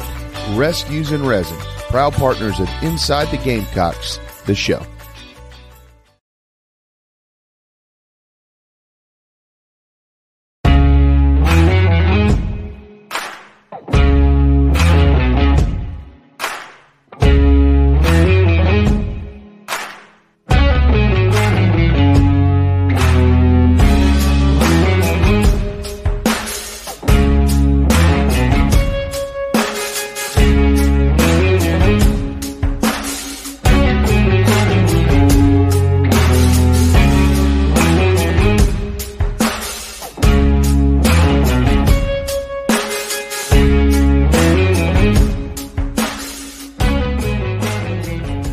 All right, 12:27. Welcome back inside the Gamecocks, the show. I mentioned earlier, electric bikes of Charleston. They're the new thing. If you haven't figured that out, they're everywhere, man. They are everywhere. So if you're in the market for one, I know, of course, it's post-Christmas. We're all probably trying to tighten the belt a little bit. But if any of you maybe get a tax refund, I know some of us are a little slim in that margin, but if you get one, or you start to look outside in a couple of weeks and realize that the warm weather isn't too far away, that's where you want to go. And you don't have to be from Charleston to shop there. I promise you that. They'll take care of you, and they do. They take care of everybody all over the place in South Carolina, actually, and beyond that. But electricbikescharleston.com, electricbikescharleston.com. It's a great way to get out and get around. If you want to ride a long ways on a bike, but you don't feel like pedaling a long ways on a bike, you can easily kick that thing into assist mode, and it'll help you get where you need to go. Beach, mountains, flat surfaces, whatever it may be. They are awesome. And so are the people that own it, the Wilkins family. Can't say enough good things about them. They're huge Carolina Rise supporters, both lovingly and financially. They give a lot, and can't thank them enough for that. But big Gamecock fans, and we're glad to be partnered with them and thankful for what they do. And certainly happy that they keep people out and moving around. electricbikescharleston.com. Of course, their sister store is Charleston Fitness Equipment, and that is where I got my hydro rower from that has been so good to me and my wife as we barely got through the holidays, but it kept us alive. That's for sure. CharlestonFitnessEquipment.com. All right. JC, Bengali Kamara is a guy who, the more that you pay attention and listen to what's coming out of within the building up there, they like him a lot. And I don't know what they're going to call him, ban, or I don't know. But they've got some guys with some names that play linebacker. Debo, Bam, Ban. Now they just need a Powell. We got to find some Powell somewhere. They just lost Pup and Stone, too. Yeah. I mean these are – you had to make good quality replacements there. Yeah. You had to go to the name department, no doubt. But Demetrius Knight, if he goes by Meat, then you got Meat there, you know. Meat, Bam, and Debo. Yeah, it's a 4-star kid in the portal, and he's a big one. He's 6'2", about 235 pounds or so. He will come, and he will hit you, and he will hit you hard. But my understanding of this dude, JC, and you fill in the gaps here, is he can move. They feel like with the addition of him and the kid from Charlotte, the Knight kid from Charlotte, they – no offense to Stone Blanton at all. And I really don't mean this towards Pup. I thought the world of Pup Howard. I thought the next couple of years he was going to be fantastic. But these guys are older, experienced players who can really get around at the linebacker position. Yeah, if you're going to have to get – if Stone and Pup leave, I mean, you're going to go get replacements. I mean, speed is important. I mean, I think this guy, what I like about him, right, and again, I always caveat this and say, I know that Pittsburgh did not have a good year. I know Pitt sucked. I know their defense was not good. But I also know Pat Narduzzi and the way he can individually evaluate talent. He did it at Michigan State for how long? And they won with a bunch of 3-stars every year. How many times did they beat Michigan? I mean, went to the playoff under Mark D'Antonio. Or Narduzzi was the DC on that staff, and they were always stout on defense. He can evaluate, man. And you look at the players Pitt's put into the league since he's been there. I mean, so what? They had a bad year team-wise. But DeAndre Jules played really well, and this kid played really well. And what I like about him, number one, I'm all into geography, right? But he's from Akron, Ohio. Those guys are tough. Those guys that play football in Northeast Ohio, there's a little poop about them, Mm-hmm. Number two, the season's over. They're playing Duke at the end. Duke beat them by about 10 points or so. This guy's all over the field, 10, 11 tackles, playing his heart out. Season's over. I think it was even raining or cold in Durham in front of the hundreds of people that go to Duke football games. And this guy's out there playing his heart out. I like guys like that at this position. I think it's important. I think Debo Williams has a little bit of that in him. I think Ben Scott's got some of that in him. But Kamara definitely is it as far as that goes. And, it's a shame that Stone and Pup elected to go where they went back to. The teams that they originally were. I mean, it's kind of funny. Stone and Xavier Short and Pup all ended up transferring back to the number 2 teams in their recruitment. Kind of funny how that works out sometimes. Yeah. But, that's what they wanted to do. That's fine. So the idea is, you don't want to have to depend on Wendell Gregory and Fred Johnson to come in here and play a bunch of snaps. Now, maybe 1 or 2 will because they're both very good players. But you don't want to have to depend on that. Because you just don't know when guys are going to be ready no matter how talented they are. Especially in this league, especially at linebacker where one misstep can cost you a touchdown. In this defense where you're a lot of pressure with your linebackers and stuff, you have to be smart to play the position in this scheme. So, man, if it had to be done, this is a good way to do it. Getting guys that can run with experience. You mentioned Demetrius Knight. He's a guy that didn't do much at Georgia Tech, but then he's an all-American Athletic Conference linebacker that runs 21.5 miles an hour, 247 pounds. I'll take it. Because like I said, we're not talking about – Mo Caba's still in the mix too, with those top guys, the alleged starters. We're not necessarily talking about Demetrius Knight having to start, but he can help you prevent from having to rush a guy on the field before he's ready and a guy loses confidence, gets hurt, whatever. So I like the strategy. I like the players. I especially like Kamara just because of the respect I have for Pat Narduzzi. That's the same reason I like DeAndre Jules a whole lot. I think, that guy is going to be really, really good. So, I'm sorry that Pitt had to lose players, but, give me all the Pitt guys you can possibly give me. They got another one, Buddy Mack, who played at Burns, who's coming in as a walk-on as a safety too for Pitt. So, that's 3 former Panthers coming to this roster. So that's a good pickup, man. Really good pickup at linebacker. I am confident that they will have a good group there this season if everybody stays healthy, and that's going to be my answer all off season. If everybody stays healthy. Yeah, man. Talking about the linebackers is so. Just a couple of years ago, they didn't have any. Yeah. They just it wasn't good. They were trying to get this thing figured out. And here we are. This is what's amazing about the portal and how quickly it can all really change, especially if you're able to get some guys developed. I mean, if you go back 2 years, right? Go back 2 years and you look at the group that they had. Now, at that point in time,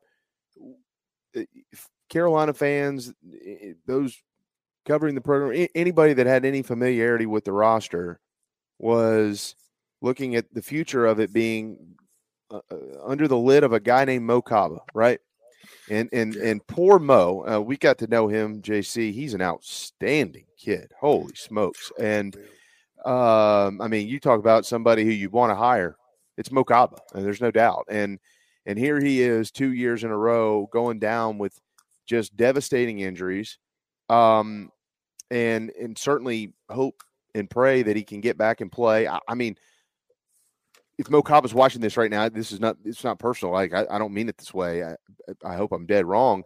It's just hard. It's always hard to imagine any football player coming back from a pair of ACLs and just stepping right back in and playing well. It's his third one too. I mean, it's very difficult as well. So. And I'm not saying that he won't. It's not what I'm getting at. I mean, Jordan Strawn, it took him a while to kind of get back into the flow, right? But he did. We've seen these things before, and it just takes time. And so I hope, for the sake of Mo Kaba and mentally more than anything, that he's able to play and he's able to contribute in a way that he knew he could, because he was a really damn good football player. But my point is, you go back a couple of years, I remember when they signed Debo, nobody really knew what to think about him. And here he is. He's the leader of the defense. You can name anybody else you want. The leader of the defense is Debo Williams. And then they've gone into the portal, and all of the guys that were going to be the future of the program, they're all pretty much gone. I mean, with the exception of Mo. He's down with the injury, trying to come back. Stone is out. People can bash and trash Stone all they want to with what type of player he is. When he committed to South Carolina, everybody was celebrating him, so I don't buy into all that crap. But he was going to be a guy that everybody thought was the future at linebacker, right? And now he's gone. Mo Kaba, I'm sorry. Pup Howard. Pup Howard comes in just this time last year. I remember interviewing him with Bill Gunner, and you hear him talk, and you're like, man, this kid, but he's bought into the culture at South Carolina. He's gone. And now, and you would think, right, JC, if I said 1 year ago today, not even 2 years, 1 year ago today, knowing what we knew, Mo Kaba was coming back from injury. Pup Howard was a freshman. Stone Blanton was about to be, kind of getting into his prime as a football player at South Carolina. If I would have said next year all three of those guys aren't going to be a part of the team, what would you have thought about this group of players? So hope they hit the portal. At the time, because Gregory and Fred Johnson, well, I guess Fred was a summertime guy, but Gregory had been committed for a while. And I'd be like, Wendell Gregory and Fred Johnson, come on down, Yep. Go hit the portal, man, because that's the portal works both ways. It's mind-numbingly disappointing, but also it's a saving grace. But I mean, you're right. Well, I guess what I'm getting at here is 1 year ago today, if you would have said the 2024 football team, and I'm not saying that they won't have Mo Kaba, don't misunderstand me, but he's currently injured, so I'm not counting him as part of the group. Okay, but if I would have said the 2024 football team may not have Mo Kaba because of another ACL, won't have Stone Blanton, and won't have Pup Howard. And again, this is before we saw anybody play in 2023. This time last year, January 8th, 2023, you would have thought, good God, the future of this linebacking core is bleak at best, right? But then we just saw like what can happen when some things change and you develop guys and you give dudes a chance. I mean, I remember when Debo Williams came in, I saw a comment earlier in the chat box about nobody impresses me. Well, did Debo Williams, were you jumping for joy when Debo Williams came in? None of us can predict any of these things. You just can't. And so, and here's this cat who's got over 100 tackles. He's the first guy to do it since Sky did. I think back in 2015, I think was the last time we had a 100-plus tackle season by anybody. And you have watched the emergence of Bam Martin Scott, who's outstanding. Jerron Willis finally gets into the system where he can go out and be athletic. They've just added these two portal guys, Jason. And all of a sudden, this linebacking core, which a year ago was shaky at best, I'd say, young but shaky at best, inexperienced, all those things, all the big words we love to use, now all of a sudden is one of the, if not the most experienced unit. I have to go back and really look at all the numbers, but they're pretty darn close with the dudes they're bringing into the portal, and they're very, very talented. So it can happen in a hurry, and the depth has provided the ability to not have to count on Mo Kaba to rush himself back by August 31st, right? Right. And I think Mo's probably going to be similar to Sherrod Green his last year. Hopefully he stays healthy. Probably won't be asked to start. I would think. Now, look, I hope he does. I hope Mo Kaba comes back and is the player that we all thought he could be. I mean, you think about 2022, like the first 2 games, man, he was all over the field before he went down against Arkansas. But the first game and a half, that dude was lights out. So, so hopefully they finish it up. Hopefully they put a good product out there. I think that, when you go through seasons like you have recently at different positions, lessons get learned as far as, if you can get a guy from the portal that can possibly help you, you should, because you just never know with injuries and with the way guys, there's still another week worth of portal defections possibly. And with you just never know. So smart. You have to recruit over everybody. And look, and Clayton White has stood pat before. And I'm not saying it's necessarily, it wouldn't have burned him had it not been for injuries, but it burned him, The kid named Jalen Moody that got in the portal for a minute from Alabama, that's from Conway, that would have crawled on his belly through glass to come here. And no thanks. Yeah. And they could have used him that next year just because people got injured. They got hurt. And so true. I think lessons get learned. I mean, and look, and that's not just South Carolina staff. I think it's everybody's staff as we all journey into this portal era and get immersed in it more and more. You're going to find things out. It's unfair to think that everybody will have everything, as changes happen in college football, everybody's going to be an expert. I mean, I remember Nick Saban's first class when there was an early signing period finished 8th because they got caught with their pants down because they were used to going in January and flipping 6 guys from other schools. Right. Well, they couldn't flip them because there was nobody there. That's how they ended up with Jalen Moody to begin with, because he was kind of a late pickup for them because they had spots and there was just nobody to go flip. Well, the next year, Bama signed everybody, the number 1 class in December. It was just an adjustment state, but that's the GOAT we're talking about, having a misalignment. So if the GOAT's doing that, then everybody else is kind of feeling their way as well. It is 12:42 here on Inside the Gamecocks, the show. The wide receiver room is up next. We will slide to a quick timeout, but I do want to remind you, as we do every day here on our program, that Gamecock Traditions is a tradition amongst Gamecocks. You see what I did there? Anybody follow along? Feels like, wait, tradition? Got it. Yeah, we got you. GamecockTraditions.com. You don't have to be in the Lexington area or even up there near the village of Sand Hill, their second location. You can be anywhere. You can be in Alaska. We have people that listen to us from all over the country. And guess what? They order from GamecockTraditions.com because they'll ship it to your doorstep. The real stuff, not the junk that comes from Amazon. And then you get there and you realize it says Southern Cal, like the former president. So we don't want to make that mistake. GamecockTraditions.com. That's where you want to go to get anything and everything with the logo and beyond. You can soup up your tailgate and get ready for baseball season. We're in the middle of basketball season. If you're getting ready to go watch them play, you need some hoop stuff, that's where you want to go. Gamecock Traditions. Can't thank Scott and Kevin and the whole gang, man. They're awesome people, and we can't thank them enough for what they do for Gamecock Country. GamecockTraditions.com, where something is always on sale. Time out. We'll be right back.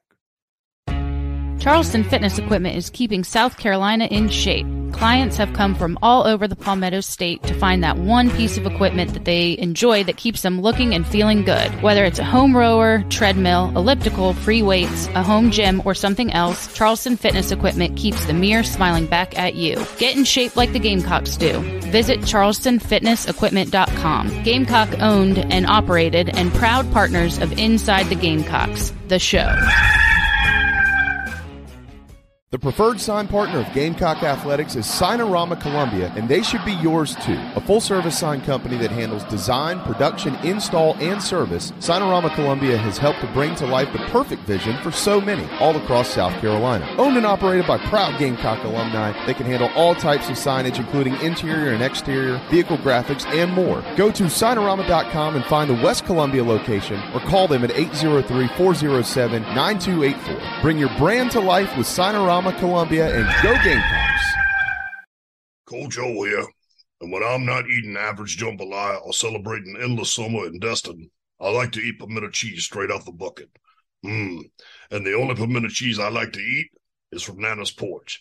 It's award-winning. It'll melt in your mouth. It's good on a cracker. It's good in a bowl. It's good on a piece of bread. Also, don't forget Nana's Porch has a hell of a food truck.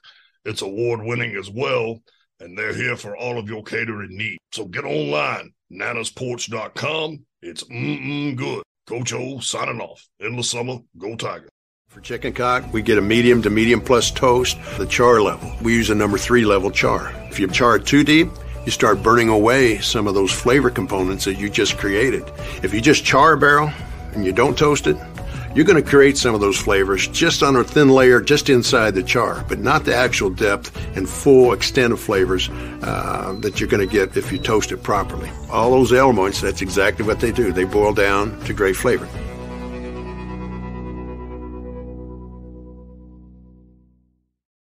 If you're in the real estate market in the Lowcountry or even in the Midlands, please contact me, JB, with Coast to Coast Realty SC. Go Gamecocks.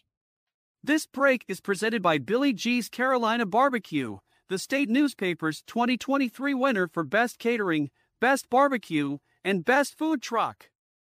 Visit BillyG'sCarolinaBarbecue.com for all of your catering needs. Ladies and gentlemen, here it is.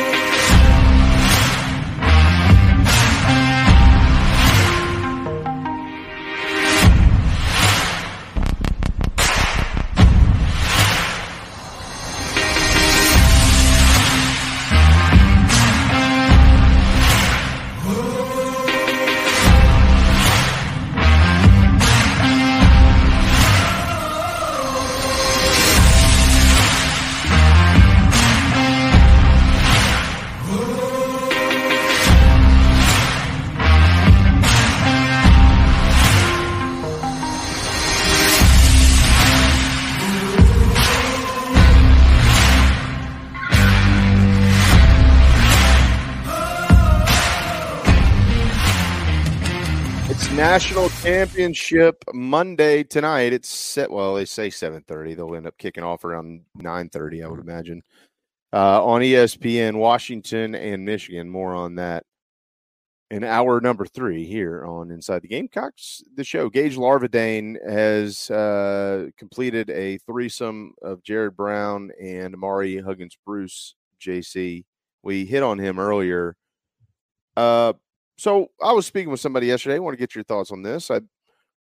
I think of everything they were trying to do in the offseason from an upgrade position, I think I personally think, just based on, the guys we talked to and seeing these football players and who they signed, I think they've upgraded every position group except for quarterback.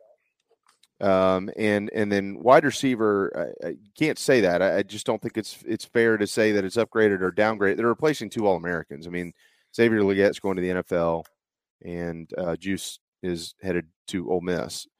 No disrespect to the other young men transferring out of that wide receiver group. I would say if you remove those 2 and you just put a hat on a hat, the guys that left versus the guys that are coming in, I'd say it was probably an upgrade, but you can't really say that right now because that's not true. Juice and Xavier were in there.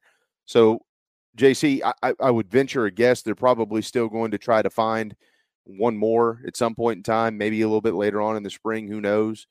With all that being said, nobody could have predicted anything about the last 2 guys, and you rarely can. Nobody thought Juice was going to come in and end up being what he was. And we started hearing the hype, but everybody wanted to wait and see it. And they did when Xavier Legette turned and burned for 12 games this fall, right? But nobody could have predicted that he was going to be maybe potentially a first-round draft pick.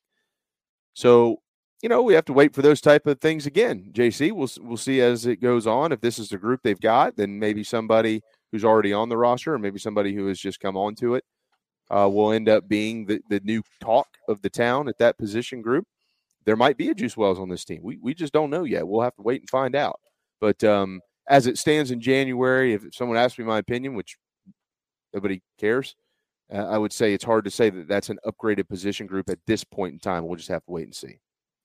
I'd feel better with one more, the Agreed. guy that's got some stats from somewhere else. There's a myth out there that they need a WR1, and that I want to explain it to people. That is a fantasy football term. Right. If you're putting together a fantasy team, you needed wide receiver one. I'll remind everybody the best teams in program history from 2012 and 2013 especially did not have a wide receiver one. They had a group of guys that were good. You could probably say, well, was it Bruce Ellington? Was it Ace Sanders? Who was the WR1 in that group? There was just a bunch of good players. Nick Jones out there catching passes, the tight ends. I mean, they made it work just fine. I think that, you look through the Muschamp era, they were very fortunate that they had Debo, Brian Edwards, and Shi Smith. But even the year where they just had Shi Smith was the guy. So somebody stepped up and was that guy. Josh Vann in Beamer's first year stepped up and was that guy, as limited as that room was. And then Juice and then Xavier. I mean, this program, we've always worried about that. I think because there's been so many superstar receivers that have left, and that have gone on to the NFL and they're good. And so how do you replace those guys? Well, they always do. It happens. I would feel more comfortable with one more just because if it's going to be by committee, you've got to be, you got to have more than just one or two options. You got to have three pretty good ones. And I think they can get there. I mean, I don't know what exactly the combination will be, but they got to get, they can get there, and I think that, I think they'll be fine. I think they'll be good to go with it. Yeah, I mean, they've brought in a lot of experience. There's no doubt about that. I'm always a fan of having the one guy on the team. Like, I don't get caught up in the height of players. I mean, we watched Steve Spurrier's offense 2013, 2014. I mean, how many did they have? A bunch of 6'4" and 6'5" guys out there running around? Or was I watching the wrong team? No, like the Smurfs from the Redskins back in the day. Like, I don't get too caught up in all that. I mean, but it is nice to see a guy who's got a little bit of size. Yeah, go up and get it. So I just don't know. I don't know if they have that or not. It's out of this group. I have no idea. Well, you got to make Nick Harbor into that guy. I mean, that's right. That's the plan, right? That's got to be the guy, and who knows who could get in the spring that kind of fits that mold as well. That's what I would go target, is a guy that's about 6'3", 6'4", that can go up and get it. Just because, like, the smaller guys you got, you kind of stock with those, because you not only got the guys you brought in, but you got Kelton Henderson as well coming back. Elijah Colwell's not small, but he's not huge. Tyshawn Russell's a slot guy. So you got a lot of those littler, faster, quicker dudes. So, yeah, I'm all for that. But also you can use your tight ends to do that too. You can scheme up Josh Simon or Michael Smith on a jump ball. But that's just kind of how it is, and how it's evolved. And I'm one at receiver. I always will, and it's probably because of South Carolina, because I think Steve Spurrier Jr. and Brian McClendon both, when they missed in recruiting, they got obsessed with size. And the guys that they brought in just could not run. They were slower than molasses. Right. And that can get you beat quicker than not having size at receiver. It'd be great if everybody had Alabama from a few years ago, or Ohio State right now. It'd be great if everybody had those guys. But everybody, or Clemson when they had Bross and Higgins and those guys. But as we've all found out, that happens every now and then, not often. So if you ask me, would I rather have size or speed? I'm gonna go with speed if that's my choice, because I've seen too many receiving corps just look like dog doo-doo around here, because guys that they recruited were bigger and they looked good in high school, but then they got here and they put on 30 pounds and couldn't run. And so then those guys, you can't even move their position. I mean, it's like maybe you can grow one into a tight end, maybe, but usually if you're a receiver, you're not really wanting to go play defensive back. And if you're, and this is just nowhere to even put them on special teams. It's tough. I mean, you miss at that spot, it's not pretty. So, yeah, I'm a speed guy at receiver. I've always felt like that's the better way to win. And, a lot of times I've seen 5'11" guys. Shi Smith jumps up and made a whole lot of plays while he's here. Juice Wells didn't, but 6 feet. How many times he'd leap up over the opposing defensive backs and make big plays? So, you don't have to necessarily be 6'4" to be that guy. Now, like I'm with you though. I don't know that I can name the guy right now, but no. So we'll see. I don't think anybody can. I think that this. I mean, you're going to walk into the spring with these 3 transfers, right? And then you've got DeBron Gatling and Mazio Bennett. They're both in early enrollees, correct? So those are 5 new faces, and then you will go to the guys that have been here, and certainly Nick Harbor. Now he'll be running track, but he'll also be out there at spring practice. He's on a football scholarship, so he's going to have to play football in the spring, and he will. And then you look around from there. Yep, where are we missing here? Peyton Mangrum, Elijah Caldwell, Tyshawn Russell. I like Peyton Mangrum a lot. Yeah. Tyshawn. Somebody mentioned getting separation. Tyshawn actually, the separation wasn't really a problem with him last year. It was he got the drops, he got the yips. Hands. Yeah, man, he would have walked that game against Missouri. Would have walked Spencer in through a beautiful. He ran a beautiful pattern. Yeah. He just dropped. He would have walked in the end zone. I mean, well, that's what excellent route running also is one thing that is pivotal creating separation on the field. So and you can teach that. You can teach that. You can teach that. Yeah, if you got a quick guy, some of these guys that go out there and have a lot of quicks, you can teach them the art of route running, which will allow them to separate. And then you can always throw one open with a good QB, which Carolina feels like they have behind center this year. Mm-hmm. Yeah, I mean Lenore Sellers can throw the football. I mean he's not. Nobody's going to throw it like Spencer. Okay, just to let you guys know, Rattler made some throws at times where you were like, "Holy!" I mean, I've never seen anything like it here at this program. I mean, he was special in that regard. But Lenore has a good arm and he's accurate. I mean, and I don't think there's going to be this titanic step back in the passing game just because you have Lenore Sellers back there and not Rattler. Now he's not going to be Rattler, so I'm not saying that, but he did it. Let me answer some of these questions, guys, because they've been building. Well, Ja'Kai Moore is not. We're at a break, so let's. We're at a break. Let's not. I didn't even look at the clock, so fellas. Hold on. That's what we're here for. I'm in my own world here, just like slinging scoop, man. Slinging the scoop. Woo. Yeah, don't worry. Scoopy poopy. We've been keeping an eye on it. But that concludes the portal haul of the weekend for Gamecock football.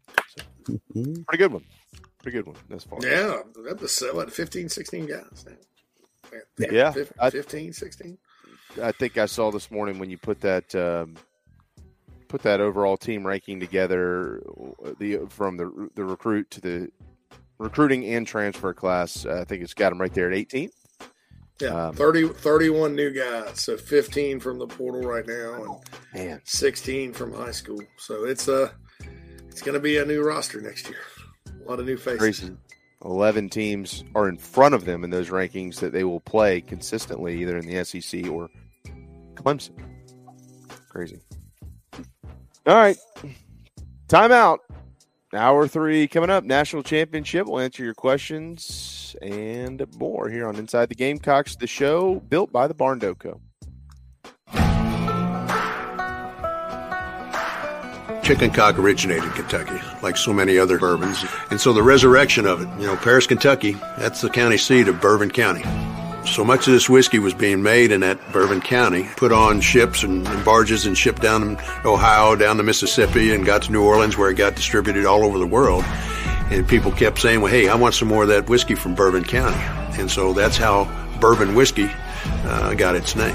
And chicken cock originated actually in Paris, Kentucky, which is today Bourbon County. If you're in the upstate of South Carolina and are in need of residential real estate services, Cindy Bass, Searfoss of Caldwell Banker Kane is for you. Ask her about the Village at Creekside all of her listings in my hometown of Spartanburg, South Carolina, right there on Daniel Morgan Avenue, married to a lifelong Gamecock fan. And many of our listeners have already bought homes from her and been 100% satisfied with the detail and care she uses. Cindy Searfoss, 864-414-5271, Caldwell Banker Kane in the Upstate for your real estate needs.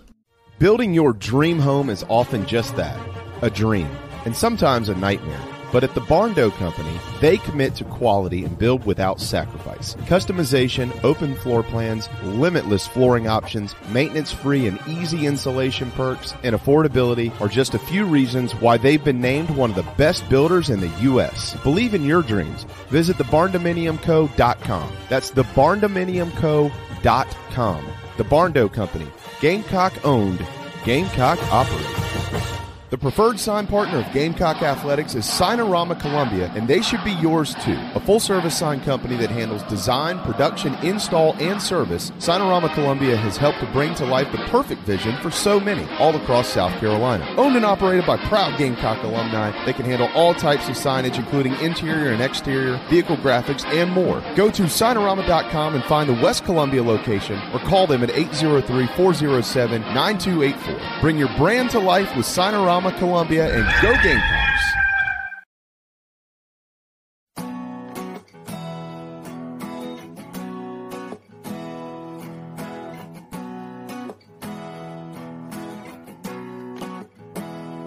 With a little love and some tenderness, we'll walk upon the water, we'll rise above the mist.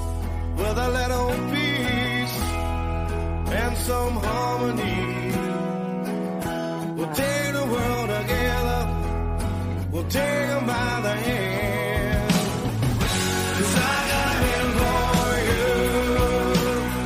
Oh, I wanna run with you. Yesterday, I saw you standing there. Your head was down, your eyes were red. No comb, I touched your hair. I said, get up and let me see you smile.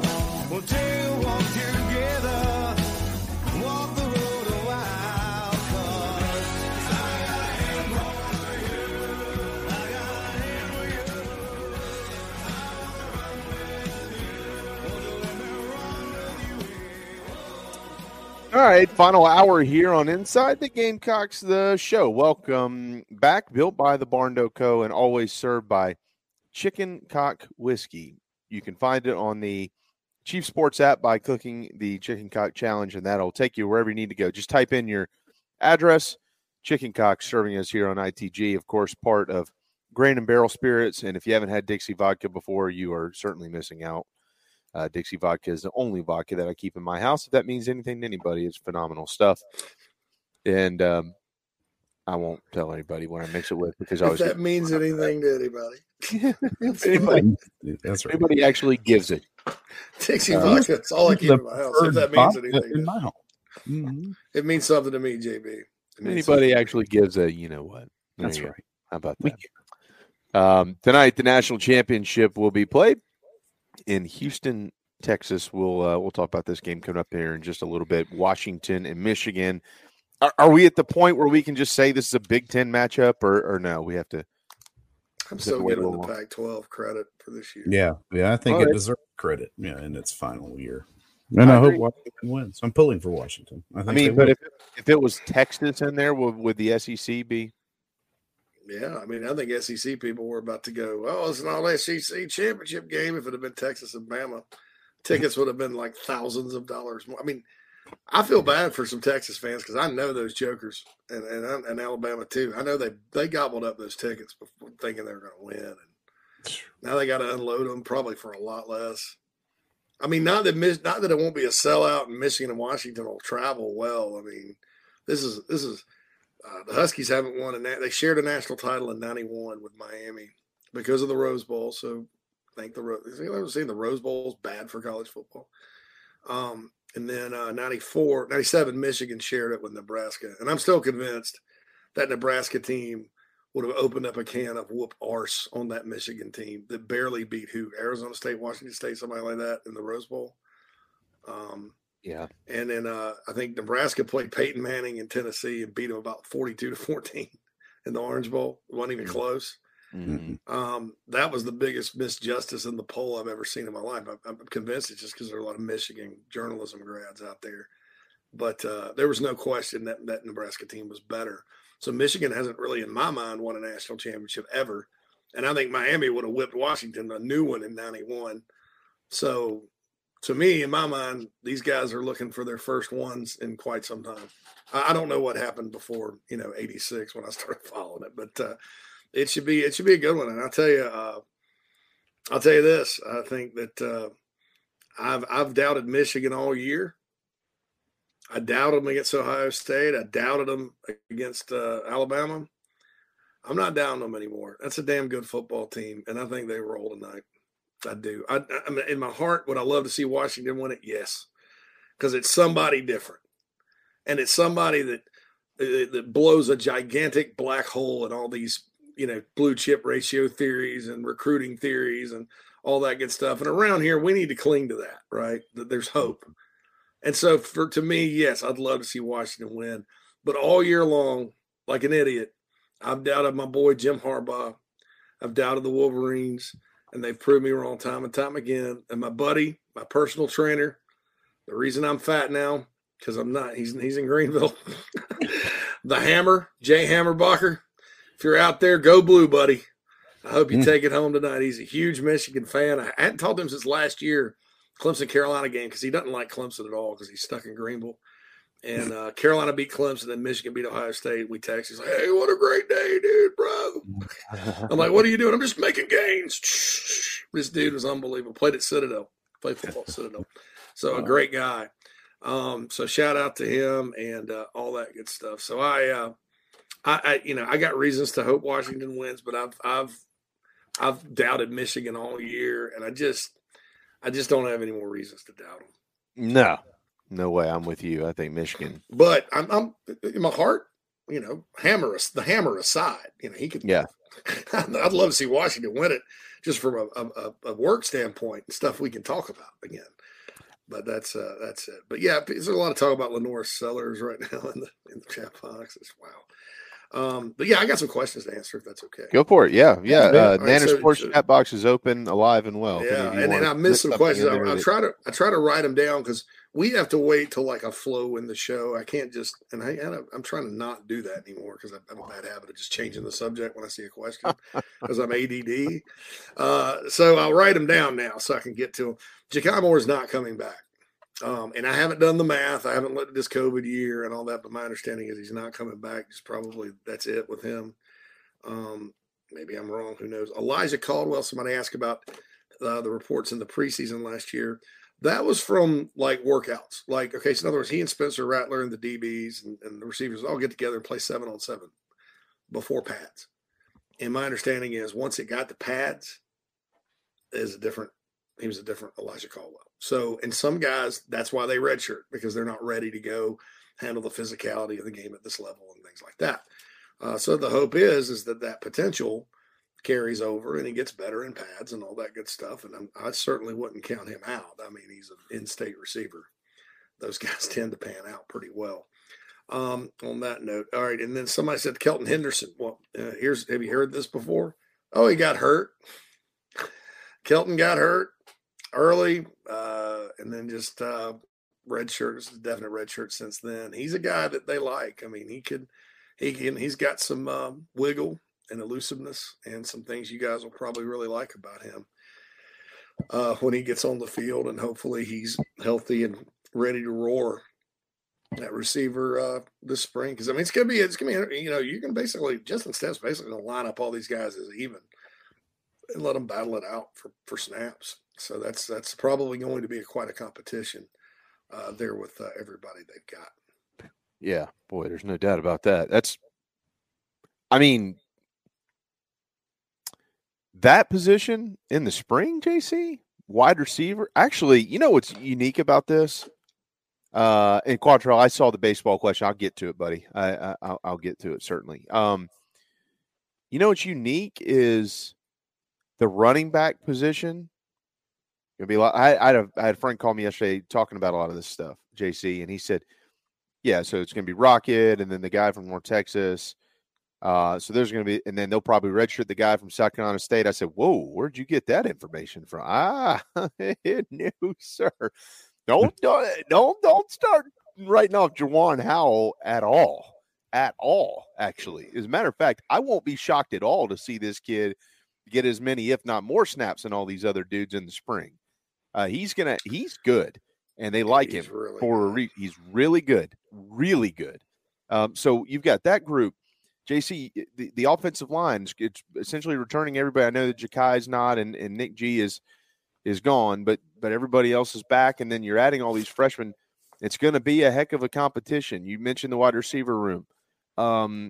I don't know how much of a competition is at tight end, but we'll find out. I know there's a bunch of young guys who came last year. You mentioned Michael Smith. There are two clear-cut guys, though, the way that it stands today with Hunt and with Josh Simon. And then on the defensive side, they brought in these defensive tackles, right? Experienced dudes. They return experienced dudes. They brought in these linebackers, experienced dudes. They return experienced dudes. And then they've got a bunch of dudes that are going to be competing to play in the secondary, including two former All-Americans who are going to be looking to hang on to their spots. And Nick Imawari and DQ Smith. Jelon Kilgore's another one, right, who just named All-American. So there's three.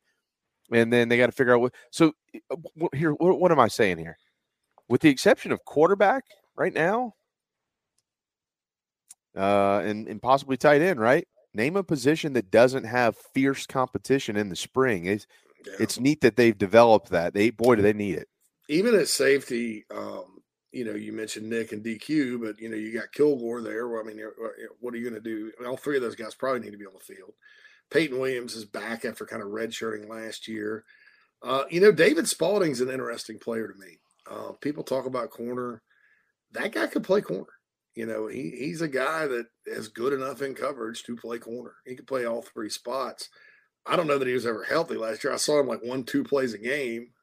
So I don't know and I need to check up on him. And then corner is going to be interesting because O.D. Fortune is back. He needs to take another step and get better, which he can. Lots of players come through this program. And I mean, Darius Rush is a good example of that. So is Cam Smith, for that matter. Cam Smith's career at Carolina started badly. He redshirted, and then the first year in 2020, all those mistakes he made against Tennessee, my goodness. And then got into the Missouri game after everybody quit. And lo and behold, Cam's pretty good. There you go. And Torian Gray's good at coaching those guys up. Bakari Swain, is he a guy that can come start at corner as a redshirt freshman? Will Jalewis Solomon start at corner? Is he that good? There's a question there. What about Judge Collier? He got a lot of good snaps last year, played well, I thought. The next in-state DB, right? So corner is going to be a very interesting spot. I'm curious to see maybe if they don't slide David Spalding back to that position to give them another veteran out there, assuming he's healthy. So that's interesting. You mentioned tight end. I think Hunt versus Simon is going to be a battle. And I think Dallas probably going to find a way to play both of them quite a bit. He should. I think, how much longer does it take to learn that Josh Simon can play football? You know what I mean? Like, kid needs to play. He's really good.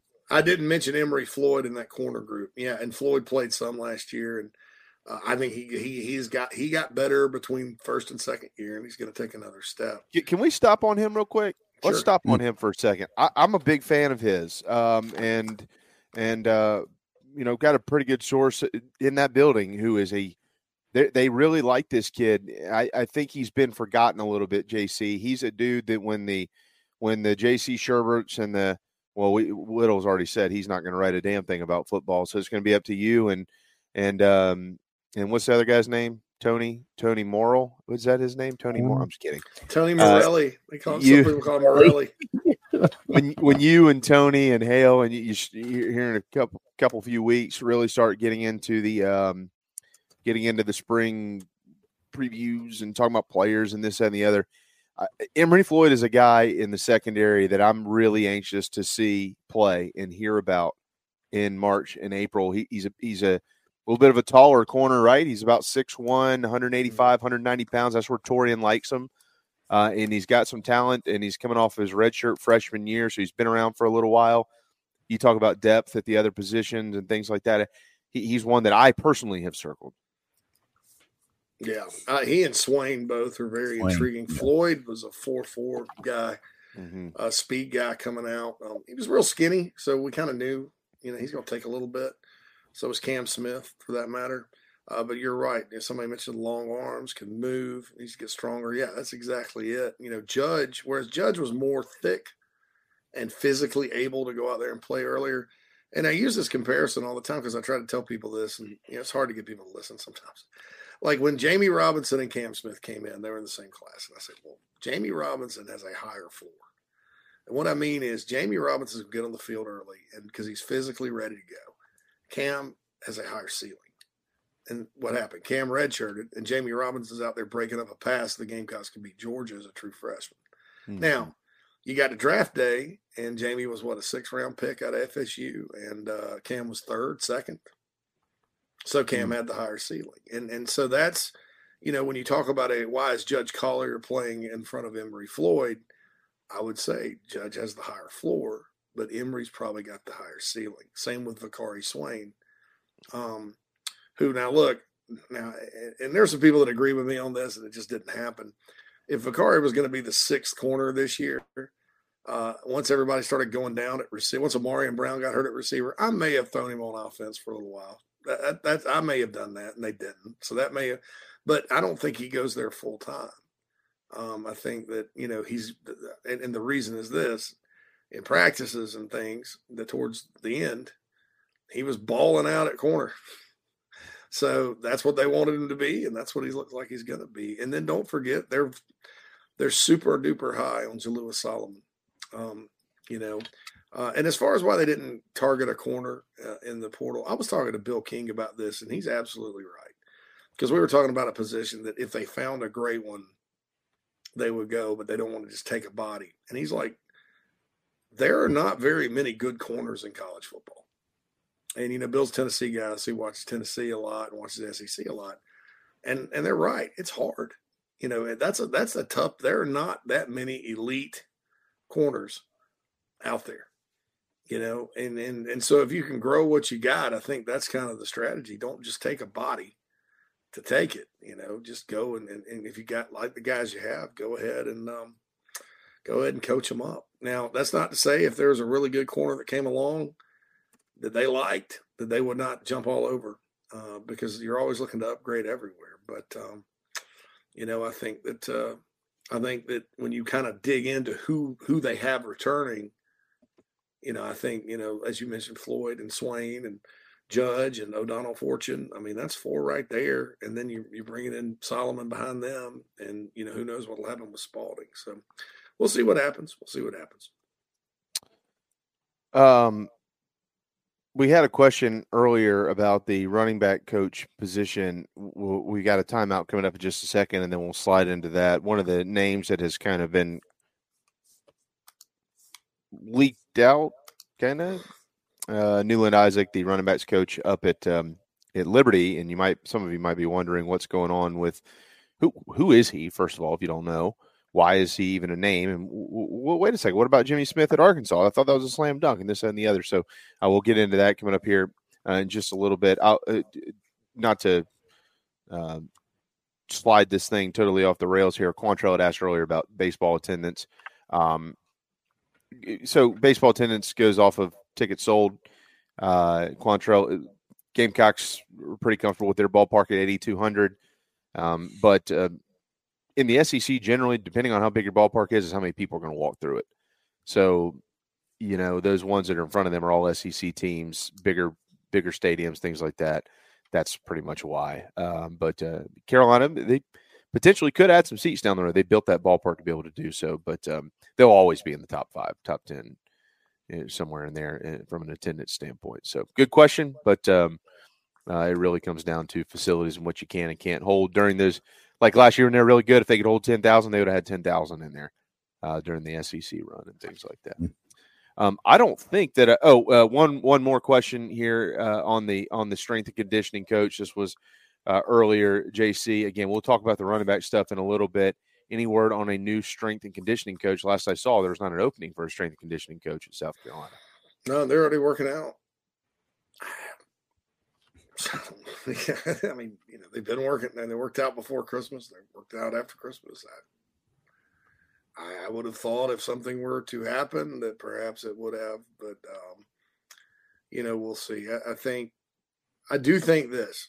I think that this team needs to get stronger. And I'm not saying that they failed to do that last offseason, but when you watch them play last year, there's certain guys that you think should have made a bigger jump strength-wise. That's not all coaching. Sometimes that's individual motivation. Sometimes it's a guy watching his diet. Sometimes, it's just a lot of different things that go into that. But I do think there's going to be a focus on getting this team stronger this offseason.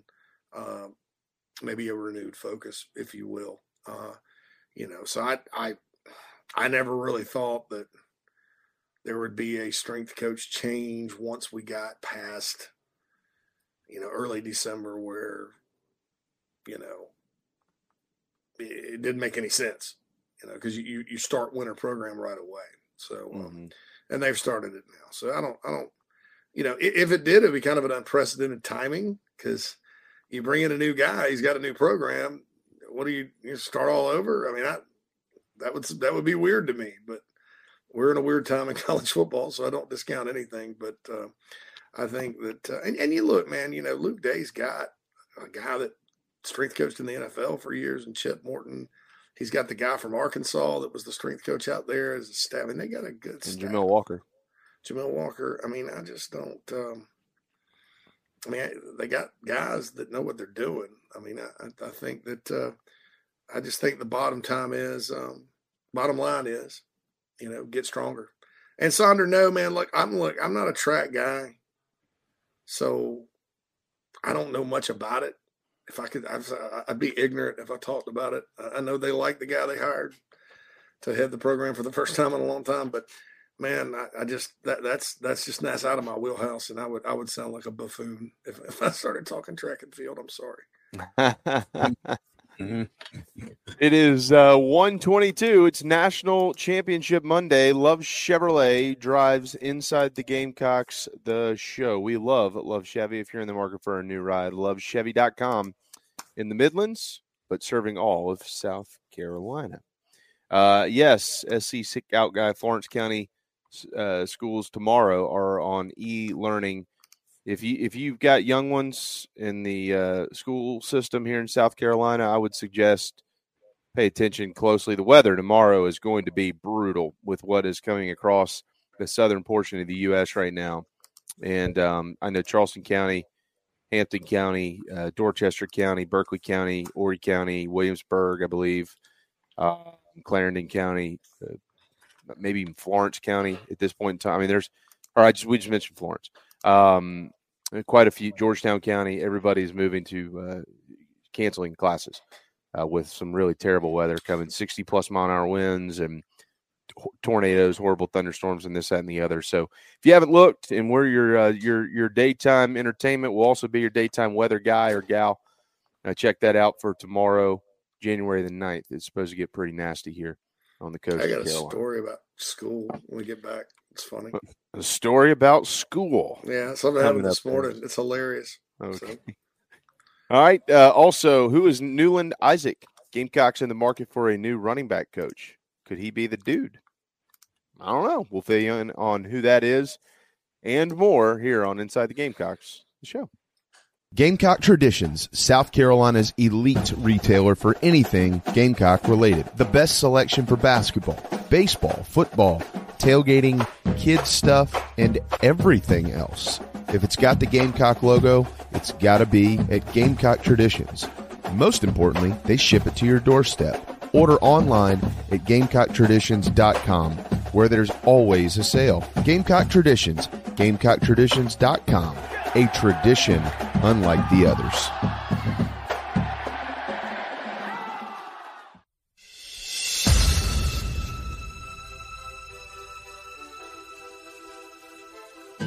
South Carolinians, this message is for you, as well as for people in Georgia, Florida, and Tennessee. If you think you may need work done to your roof or a new roof altogether, there's one simple name to remember: Elite Roofing and Restoration. South Carolina native Jeremy Johnson has been helping people in the South make sure they have the very best people checking on and building new roofs for over 25 years. Fully licensed, bonded, and insured. They provide the best service possible. Call or email today, 678-781-1998. That's 678-781-1998. Or you can go to EliteRoofingGA.com. Schedule a no-hassle, free inspection today. Wind damage, hail damage, or just wear and tear. Don't settle for second best. Let Jeremy Johnson and Elite Roofing and Restoration take care of it all for you today. Nana's Porch, nanasporch.com. At Nana's Porch, they cater weddings, parties, and all kinds of special events. Their meals are served buffet style in seconds. They're encouraged. Plus, they can bring their mobile food unit to bring on-site and serve your guests as a unique alternative for your catering needs. Inquire about rentals as well.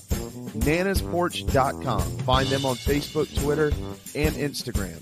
336-259-7550. Tony Pope State Farm is your go-to agent anywhere in South Carolina, North Carolina, or Georgia for the service you deserve at the price you want. So try combining your home, life, auto, and or small business insurance today. Tony Pope State Farm has been in business for more than 30 years and can handle anything you need in the tri-state area. 843-851-2222 or visit TonyPope.com today. Like a good neighbor, State Farm is there.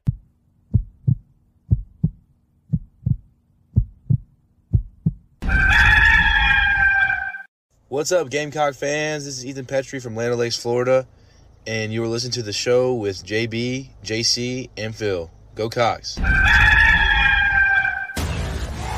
drive to left. Morgan looks up, and it is gone.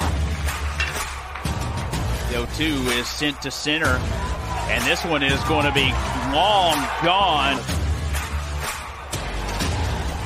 Shot the opposite field from Casas, and it's gone. 2-0. That's driven deep to left. Langford looks up, and it's gone.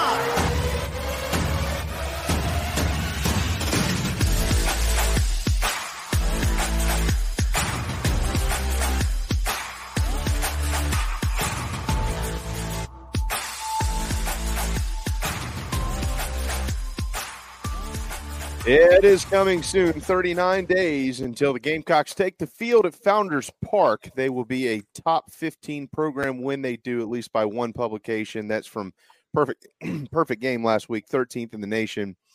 I'll bet you the rest will fall in line. D1 baseball and beyond.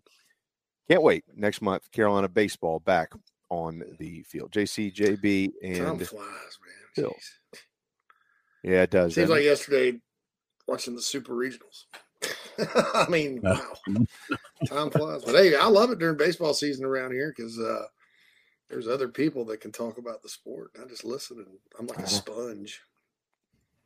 I love it. Yeah, that's my you know how I feel about it. So can't wait, and can't wait to get Coach King back in here soon, and have Coach Lake back on every week in the whole 9 yards. Looking forward to our Gamecock baseball celebration to open the year as we do. So excited about all that. Harrison, the D1 poll will come out January the 17th. January the 17th is when D1 will release theirs. And I'm with you. I put a lot of stock into the D1 baseball poll and appreciate those guys for what they do, no doubt. Before we get into the future of the running back coaching position at South Carolina, JC wanted to go into the Wayback Machine. Actually, no, he was just talking about school drop-off this morning. So when you first said I got a story about school, I thought you were going to tell us one of your sixth grade basketball stories. But since it has to do with this morning in the drive-through line, Phil has agreed to unmute your mic. Yeah. Sixth grade was a heartbreaking year because I played for First Baptist Church in Spartanburg. And we played Jimmy Zuber's team, St. Paul's Methodist, in the finals. We went undefeated the whole year, lost in that championship game. The teams I played at DR Hill were not very good. I think we went 2-13 seventh grade and 8-7. Got upset by McCracken in the first round of the tournament. But anyway, so this morning, the Moose, who you guys got to meet, he did a great job walking his mom down the aisle. Cool kid, you know. He's the one that takes an hour to get his hair done every morning. So he gets up, and everybody's late getting up. I even slept in this morning. If you guys noticed, you didn't get an email from me at 4:30. I don't know why. I just slept in today. I was like, it's snowing. It's miserable outside. I was just like a bear hibernating. He gets up, and she goes, Cole, why didn't you get up? Because the oldest one's up and ready to go. And so he goes, because I don't want to. And she's like, well, fine, your ass is staying home. Yeah, she's like, fine. Oh, really? You didn't want to? Okay, you're staying home. And so her and the oldest one get in the car and slam the door and all this. And she drops the oldest one off, and she notices there's not a lot of cars in the parking lot. Thought she was just late. Gets a call from the oldest one. Oh, Mom, we don't have school today. Can you come back and pick me up? No. So the Moose during that point in time said, hey, Mom, we don't have school today, right? So she thought he was just like going to play hooky or whatever. And it wasn't. It turns out he was the smartest one in the house because the rest of us thought they had school. But yeah, they have these random little teacher and service days, and they have Kashmir Pulaski Day up here. It's like some freedom fighter that they honor. And it's a Monday. You get these random Mondays off school up here, but never for snow because there's about a foot on the ground right now, and they weren't calling it off for snow like they do down south. So anyway, that's the deal there. And yeah, Sonder, again, I'm sorry about track, man. If you like track, I apologize. I wouldn't know. I know 100 meter because that's a football evaluation tool, and sometimes shot put and long jump is, but I never got into it, and I apologize, man. We can't be all things to all people. But you're a great listener, and we appreciate you. And now you want to talk about the running backs coach. So let's talk about that. Yeah, I don't know what's going to happen. Clearly, Jimmy Smith's a name that, and he's not, as far as I understand, JC, Jimmy, nobody said Carolina isn't hiring Jimmy Smith. They haven't said they're hiring anybody. I don't know that you write his name off, but a name that has emerged in this, at least as a candidate or potential candidate to be the next running backs coach at South Carolina is Newland Isaac. Those who wonder just who is Newland Isaac, well, he knows the area quite well. He's from Hopkins, South Carolina, played football at Charleston Southern, and then began his coaching career in 2009 at North Greenville. Follow along here. Delta State, back home to Charleston Southern where he played, Albany State, Coastal Carolina, now at Liberty. Anybody know who's been kind of following along? Jamie Chadwell. Jimmy Chadwell, yeah. He played for Coach Chadwell when he was at CSU, and then ultimately has been coaching with him at multiple stops since at North Greenville, and then at Charleston Southern, and then at Coastal, and now at Liberty. So he is their running backs coach. He is also their co-offensive coordinator, and he works pretty closely with Jamie when it comes to that style of offense and those type of things. JC, he's a new name. I would venture a guess that most probably had no idea who he was.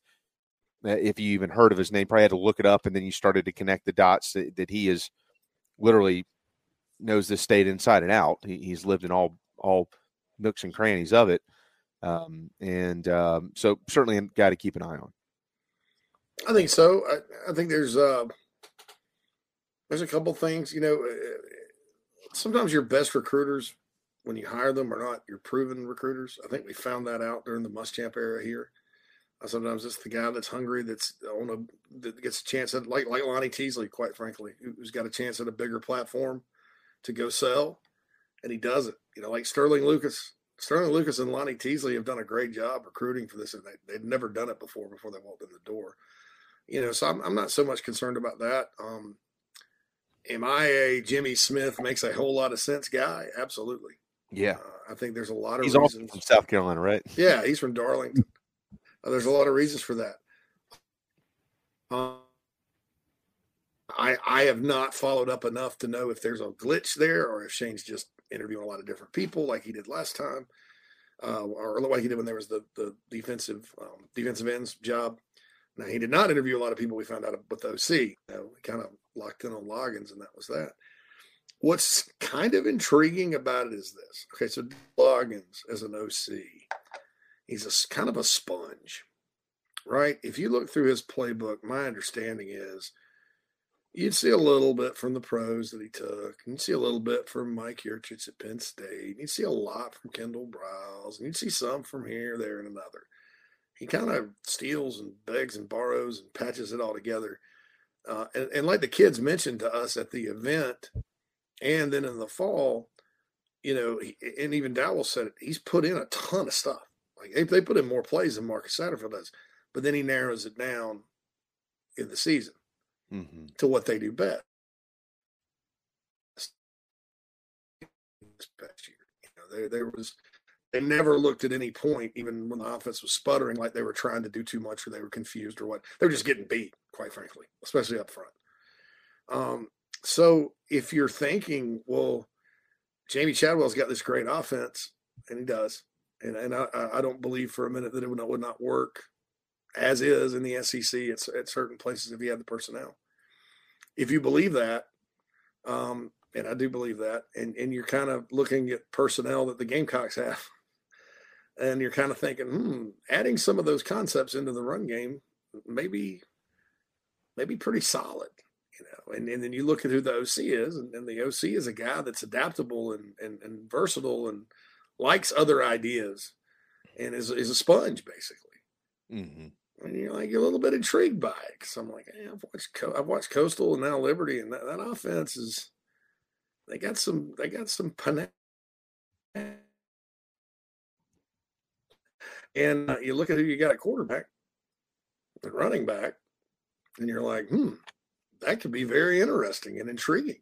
Now, I don't know if that's the plan, but knowing what I know about Dowell Loggins and how he approaches things, and knowing that this guy's been Chadwell's right-hand man and co-coordinator and probably knows a thing or two about what they run, I can picture a world where, that some of that stuff gets implemented, especially in the run game, which I think the run game could have used more creativity last year, but I don't think that's why it didn't go very far. I think it's just simple blocking physical problems.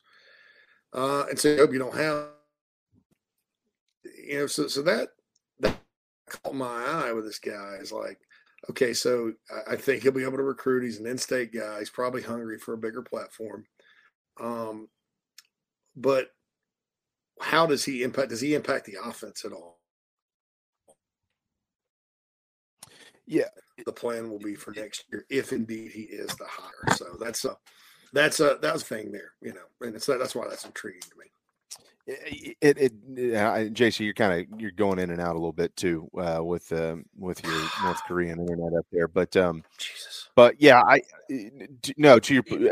we largely understood what you were trying to say. Yeah, we heard 90%. You're good. Yeah. Yeah, and I agree. A couple of notes here too. In 2021, this guy, and again, guys, he's a name who has come up. Don't know if he's going to be hired or not. I don't know. I know nothing about it. We all are able to kind of poke around and pry around as much as we can.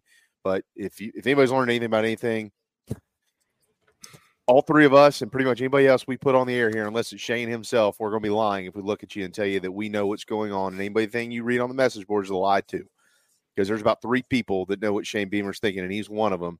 I don't even know that Emily is one of the 3. He keeps this stuff very, very close to the vest. But to give you a little, there are those who will come back and hear this later on in podcast form or something like that and go, why? Here we go again. Going to hire somebody else. All right, well, in 2021, he was the AFCA FBS Assistant Coach of the Year. He was a Broyles Award nominee. That was at Coastal Carolina. All right. I mean, so, he's that doesn't just happen. And especially, and I don't mean this disrespectfully, but especially when you're at Coastal or places like Coastal, you know what I mean, Phil? Like, generally those guys come from Oklahoma and Alabama and Clemson and Carolina and wherever else. Like, he's a dude who has, he found somebody that he was comfortable with in Jamie Chadwell, who's been very successful as a head coach. and he's kind of ridden his coattails, so to speak, which is what a lot of guys try to do.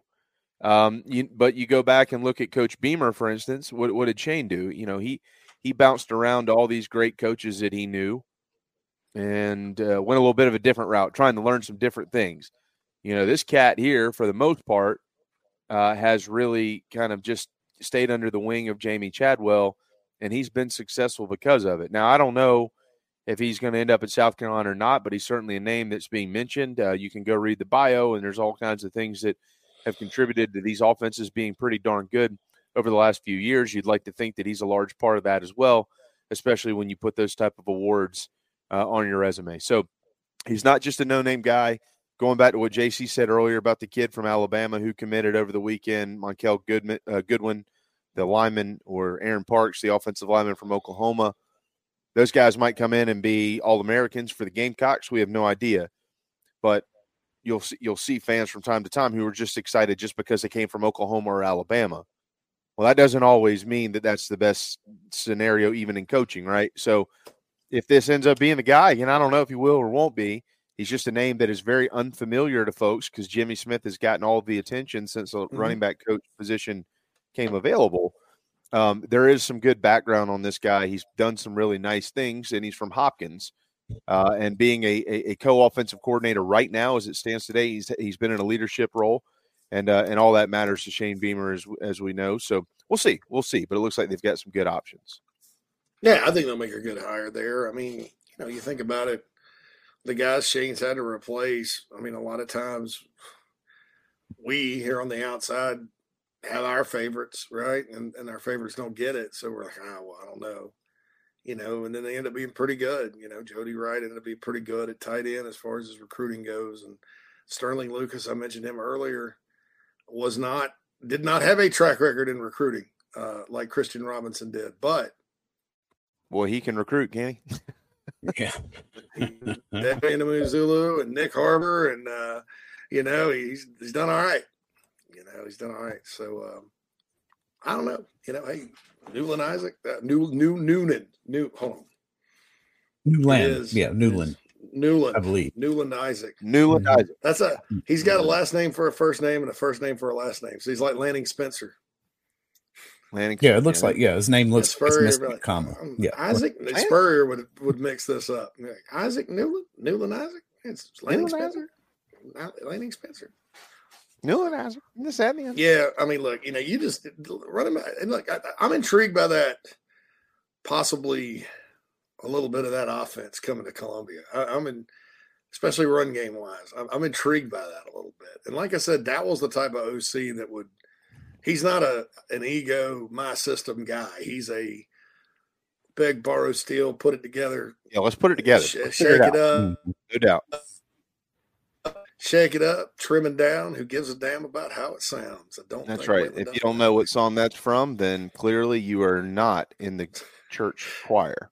Yeah. Special prep, Clint says. Yeah, I mean, run game wise, I'm a little bit intrigued by it. I'm a Jimmy Smith guy through and through, and I've always thought that guy's a stud. No question about it. Yeah, no doubt. And understand, look, man, here's the thing, too. Jimmy Smith would be an excellent hire in South Carolina. If he is, and there might be other guys. I'm sure there are.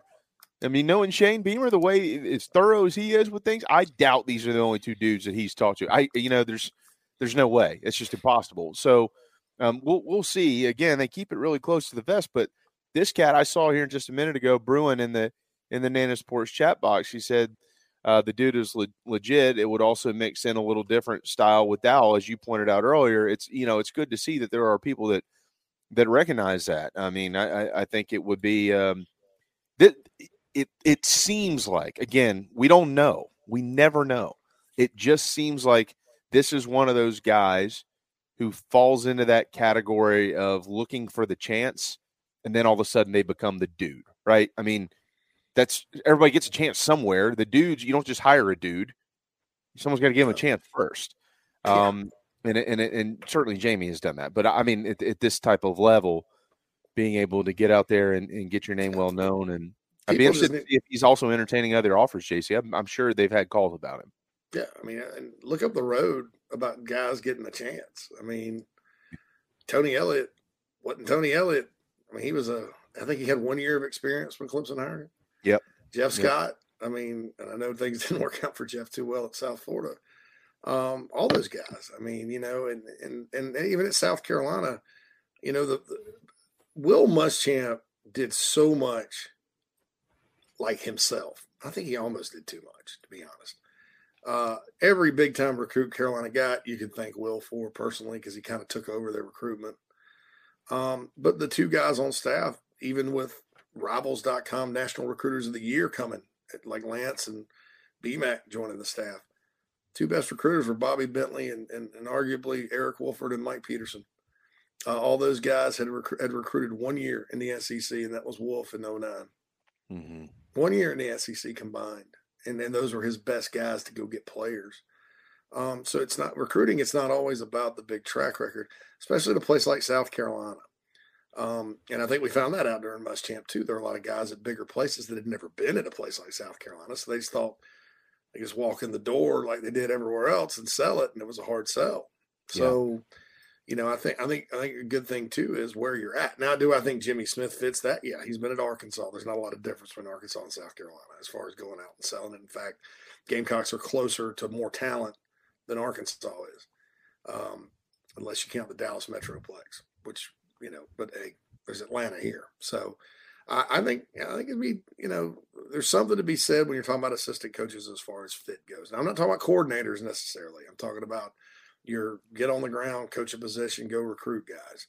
And so this guy, could be. You hope that he can, because if there's a knock on Chadwell, it's that they weren't their programs at Coastal, Charleston Southern, wherever, they were like find players and plug them in the system. They weren't necessarily let's go fight these recruiting crusades that you have to fight in the SEC.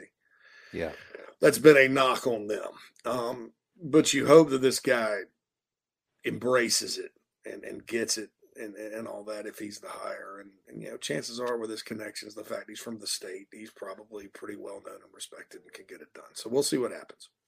Shane, if you're watching, I know my opinion generally means not very much, but I hope you'll take this to heart here.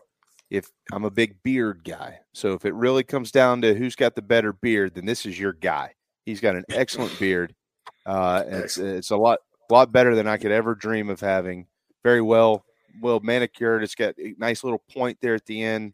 The whole thing just really brings it together, Shane. So if you're looking for the best bearded staff, probably going to need to go get this guy, because outside of that, I don't know. I guess Travian or Jody is probably having to carry the weight right now, and those are scruffy at best. So let's give Newland Isaac a chance. All right, Gamecock basketball, 29 votes, good enough for 35th in the country in the latest top 25 poll. Of course, Alabama's only got 7, so even if they go win tomorrow night in Tuscaloosa, the voters are very apprehensive to give Carolina a lot of credit right now. At the end of the day, quote unquote, who really gives a damn? But Carolina did receive 29 votes, which is 25 more than they received last week. Just keep winning. Just keep winning. By the way, Clemson stays in the top 25 at 21, now 11-3 after a couple of losses in the ACC.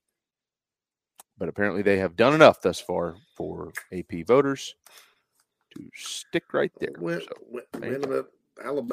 Alabama was big for the Tigers. Big for them. Well, then maybe it'll be big for Carolina. How about that? Hey, the Gamecocks are overdue against the Crimson Tide in basketball. It's just they're way overdue. Yeah. So we'll see. Yeah, Bobby Bentley, by the way, congratulations. Yes, tremendous. New head coach at Battleground Academy in Nashville. I got a call about this about 3 weeks ago from a guy that had some connections up there and just knew that they were looking at Bobby, and I was like, well, you know him, and what do you think? I said, well, you can't hire anybody better at the high school level. So congratulations to him. I know they're going to love living. That school's out in Franklin where I used to live. Beautiful place to live. I mean, outstanding. And I'm sure he's getting paid pretty well because those schools have a lot of money. So I am happy for him and Paulette and the whole family getting a chance to go live in Middle Tennessee, where I lived 7 years and enjoyed it. And I'm sure he will too. And I'm sure Battleground. I don't know if they're in Kimry's division or not. But I felt bad for Eric because I'm like, damn, now you got to go in a couple of years. You're going to go winning state championship against Bobby Bentley. That's not going to be fun. But Baylor's been going an awful long time, so who knows? But certainly very, very thrilled for Bobby Bentley to get a chance to, to face a new challenge and, be sitting in that head seat again because he's a hell of a coach and a great person, and can't say enough about him. You got that right. Bobby Bentley is class act. His entire family is as well. So congratulations to Bobby Bentley. As we head to our final quick timeout here, thoughts and prayers with the family of Rick Duckett. Rick Duckett was an excellent assistant coach for Dave Odom at the University of South Carolina. He was a part of the Gamecock men's basketball program from 2001 until 2008. He passed yesterday evening. He was born in 1957. Rick Duckett, former Gamecock assistant coach. Thoughts and prayers are with them, or with the Gamecock basketball and with the Duckett family. And we will hit our final timeout. When we return, we'll make some picks on the game tonight and give you a couple other little basketball nuggets as we send you on your way this now becoming windy Monday afternoon here on Inside the Gamecocks, the show. Welcome home. That's what the Gamecocks say, and so does the Barn Dough Company, where they can build your dream home starting as low as $160 per square foot. If you live in the Carolinas, Georgia, or Tennessee, their turnkey process takes just 4 to 6 months on average and can be custom designed by size and details. Make your dream a reality. Visit thebarndominiumco.com. That's thebarndominiumco.com. The Barn Dough Company, Gamecock, owned and operated. Down here in the South, we don't always see eye to eye. While our taste in college football teams, or what sauce, if any, goes best on a rack of ribs, or what to mix with our Dixie vodka might be up for debate, we can all agree there's nothing better than a Southern tailgate. And like our favorite college teams, our ingredients come from small towns and big cities. They're grown in Southern soil, are crafted by Southern hands, and proudly represent the South in our backyard and beyond. So raise a glass of Dixie Southern Vodka to celebrate being made in America and raised in the South. Michael Campbell arrived at South Carolina in 2003 after growing up in Virginia and was dubbed the Winchester Rifle by Gamecocks great Tommy Moody in the broadcast booth. He left in 2006 a legend, a career .315 hitter and 20th round draft pick of the San Diego Padres. Campbell was first all-time in games played, at bats and triples, second all-time in hits with 299, singles and total bases, third all-time in doubles, top 10 in runs scored and RBI, and he hit 31 home runs in his career for the Gamecocks. Now he's passing his knowledge to the next generation through his business, Soup's Swing Shop. If your son or daughter wants to improve their game, Soup's Swing Shop offers virtual lessons. Mike will connect with you, diagnose your swing, and create a special game plan to help improve it. Call him at 859-414-8240. Email soupsswingshop@gmail.com or find them on social media and on the Chief Sports app. Soup's Swing Shop. Play ball.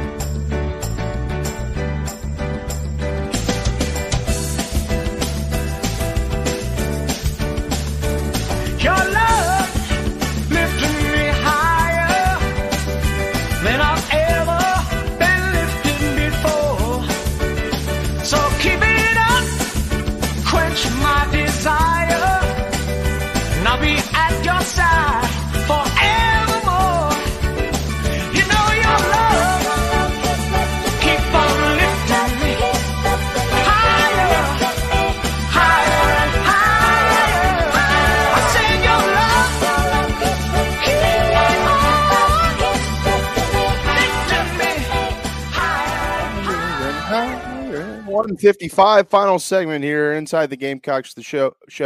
7 straight, guys. They've lost 7 straight in T-Town. Have y'all ever been to Coleman Coliseum? I've walked past it. No. We when you walk inside, like if you've had a drink, or like if you drop acid or something like that. I'm just kidding. Actually, it probably would have a worse effect. That's quickly. Yeah, I know, right?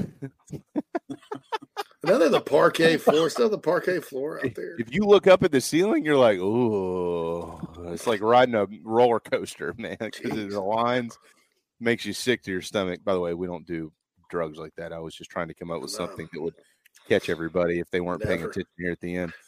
So they've lost 7 straight down there. Gamecocks actually haven't beat Alabama since the 2015-2016 season. That was in Columbia, and Carolina was left out of the NCAA tournament that year. The last time that they got a win in T-Town was... I thought Carolina lost to them that year, JB. No, not in 15. Well, they did. They played twice, but then some teams you play twice each year. My bad. Yeah, okay, my bad. But they beat them in Columbia. They lost in Tuscaloosa. They have not won in Tuscaloosa since Valentine's Day of 2009. That's 14 years, boys. 15 years. Sweet Jesus. Oh, my God. I mean, yeah. And it's not like Alabama's been, I mean, wow. Nate Oates has raised their program a lot, but before him, it was just like, I mean, Anthony Grant was there, didn't do much. Avery Johnson was there, didn't do much. I mean, Mark Gottfried had a nice run and then petered out at the end. I mean, Carolina haven't been that good either. So, I mean, I just know Frank struggled. No matter who the coach was at Alabama, Frank struggled. Frank just couldn't beat him. No, man. It was just like, wow, you know. So, but hey, last year's game went right out of the wire in Columbia. So, I mean. It did. Yeah, it was an overtime loss, and, Carolina looking to maybe build off of that. By the way, that 2009 game, for those of you that maybe don't remember the game, this will probably remind you. It was Devin Downey. It was tied. Downey threw up a shot at the end. He had a pretty good shot, and he missed it. And I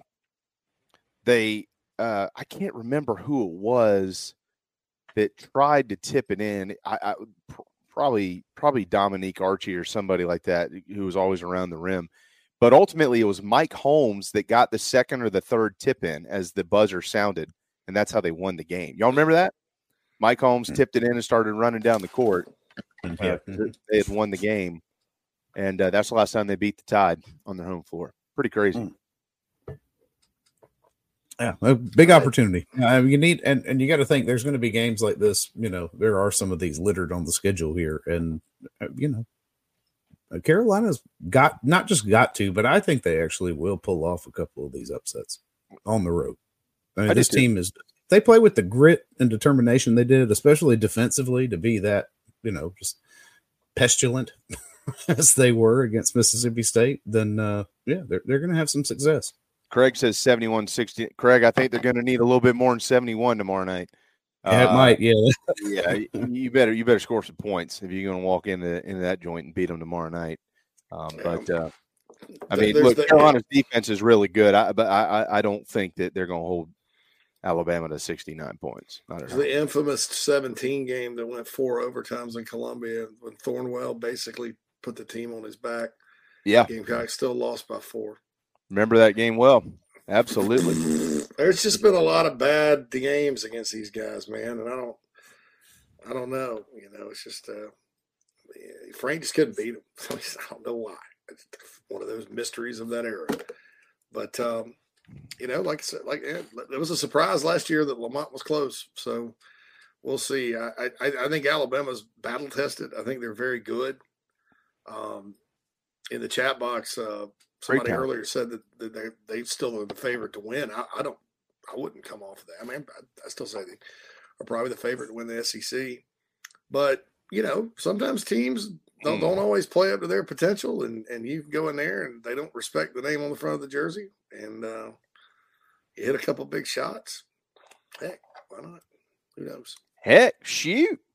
You got to believe. Hey, I hope you dance. Lamont. I hope you dance, PJ. Remember, they just Spurrier pulled out, I hope you dance. He's in Florida.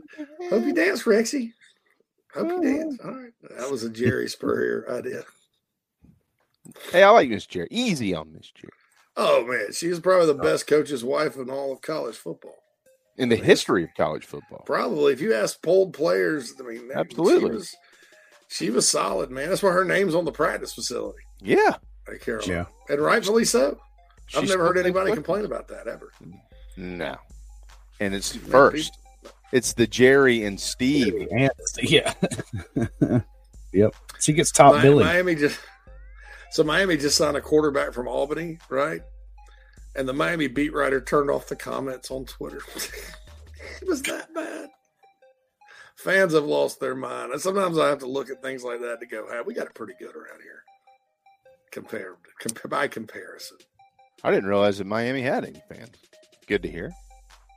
They do. They're all on Twitter, spread across the country. They're all on Twitter, and none of them live within 30 miles of the stadium. Mike Morgan is going to get destroyed by one of their fans one day if they actually care to listen to JC. There's not a lot of them, so one of these days, one of them is going to pick up on it, man, because he is just totally blunt about those guys. Quick, huh? Go ahead. No, go ahead. We'll get him to talk about it tomorrow, maybe. There's a couple of schedule changes. You can go to the Gamecocks online and check it out, but I'll mention this one publicly. In case you've got tickets to the Saturday Carolina-Clemson baseball game, which is on March the 2nd, that's been moved to a 4 o'clock first pitch. 4 o'clock first pitch. It was, I think, originally scheduled for 2. It's been moved to a 4 o'clock first pitch, and I believe that is also the same day as that's exactly why. Florida and South Carolina are playing basketball that day at 1 o'clock at Colonial Life Arena. So they have backed up the first pitch to 4 o'clock. Hey, make a day of it. Make a day. Old spring. It's also my kid's 5th birthday, so I probably will be making a day on television down here. Which stadium is hosting neutral site games? Steger Park in Columbia. Yeah, that's where it should be every year. Screw Greenville. It used to be Spirit. Check this out. So they built it on the side of the old insane asylum, right, which is haunted. Oh, right. And it was called Spirit Communications Park the first couple of years. Yeah. Ooh, that's scary. But they've actually done a lot with that development. If you hadn't been, I've done a great job. Pretty cool. Done a great Columbia has turned into an outstanding place. By the way, breaking news: Michi Johnson, SEC Men's Basketball Player of the Week from the Southeastern Conference. Well deserved performance. Way to go, Michi. So. That's Clint. Love Floor Field. That's not a neutral site. Neither is Columbia. But you know what? The Gamecocks have earned it. They've taken their asses up to Floor Field for too long. It's a neutral site in Columbia, too. So that's how it's going to be. I'm making a call on this. It's nice for me. All right, so I'm picking Michigan. You got Michigan? Phil? I'm going Washington, but like JC says, it's all about scenarios. That's right. I'm with Michigan all the way to the end. Something crazy happens. Michael Penix, Washington wins the national championship. They boo Harbaugh out of town. He goes, signs a $100 million deal with the Chicago Bears and hates his life for the next 5 years. Bears. Commanders. He'll really hate his life in Washington. Oh God. New ownership, new blood. That's right, Phil. We got to keep it alive, man. We got to keep it alive. Whatever you do, don't go to Charlotte. No, don't do that. Jim. Bad ownership, bad blood. The wheels are coming off there. Ooh, wow, crazy. All right, tomorrow, Hale McGranahan, Brad Crawford, Mike Morgan, a full boat around here, so we will be jam-packed. Yes, sir. Yeah, we'll have Brad for an hour, right, Phil? Full hour. Yeah. Assuming his schedule continues to hold, he agreed to be with us. It is the Brad Crawford wrap of the season. It's going to be good. Yeah, we're going to put a boat on this season. I think we got JC and Morgan in the morning, too. So we did. Yep. Tremendous stuff. Thanks to the great John Whittle, and always special thanks to JC and Mad Dog and all of you. Look forward to seeing you tomorrow at 11 right here on Inside the Gamecocks, the show, part of the Chief Sports Network.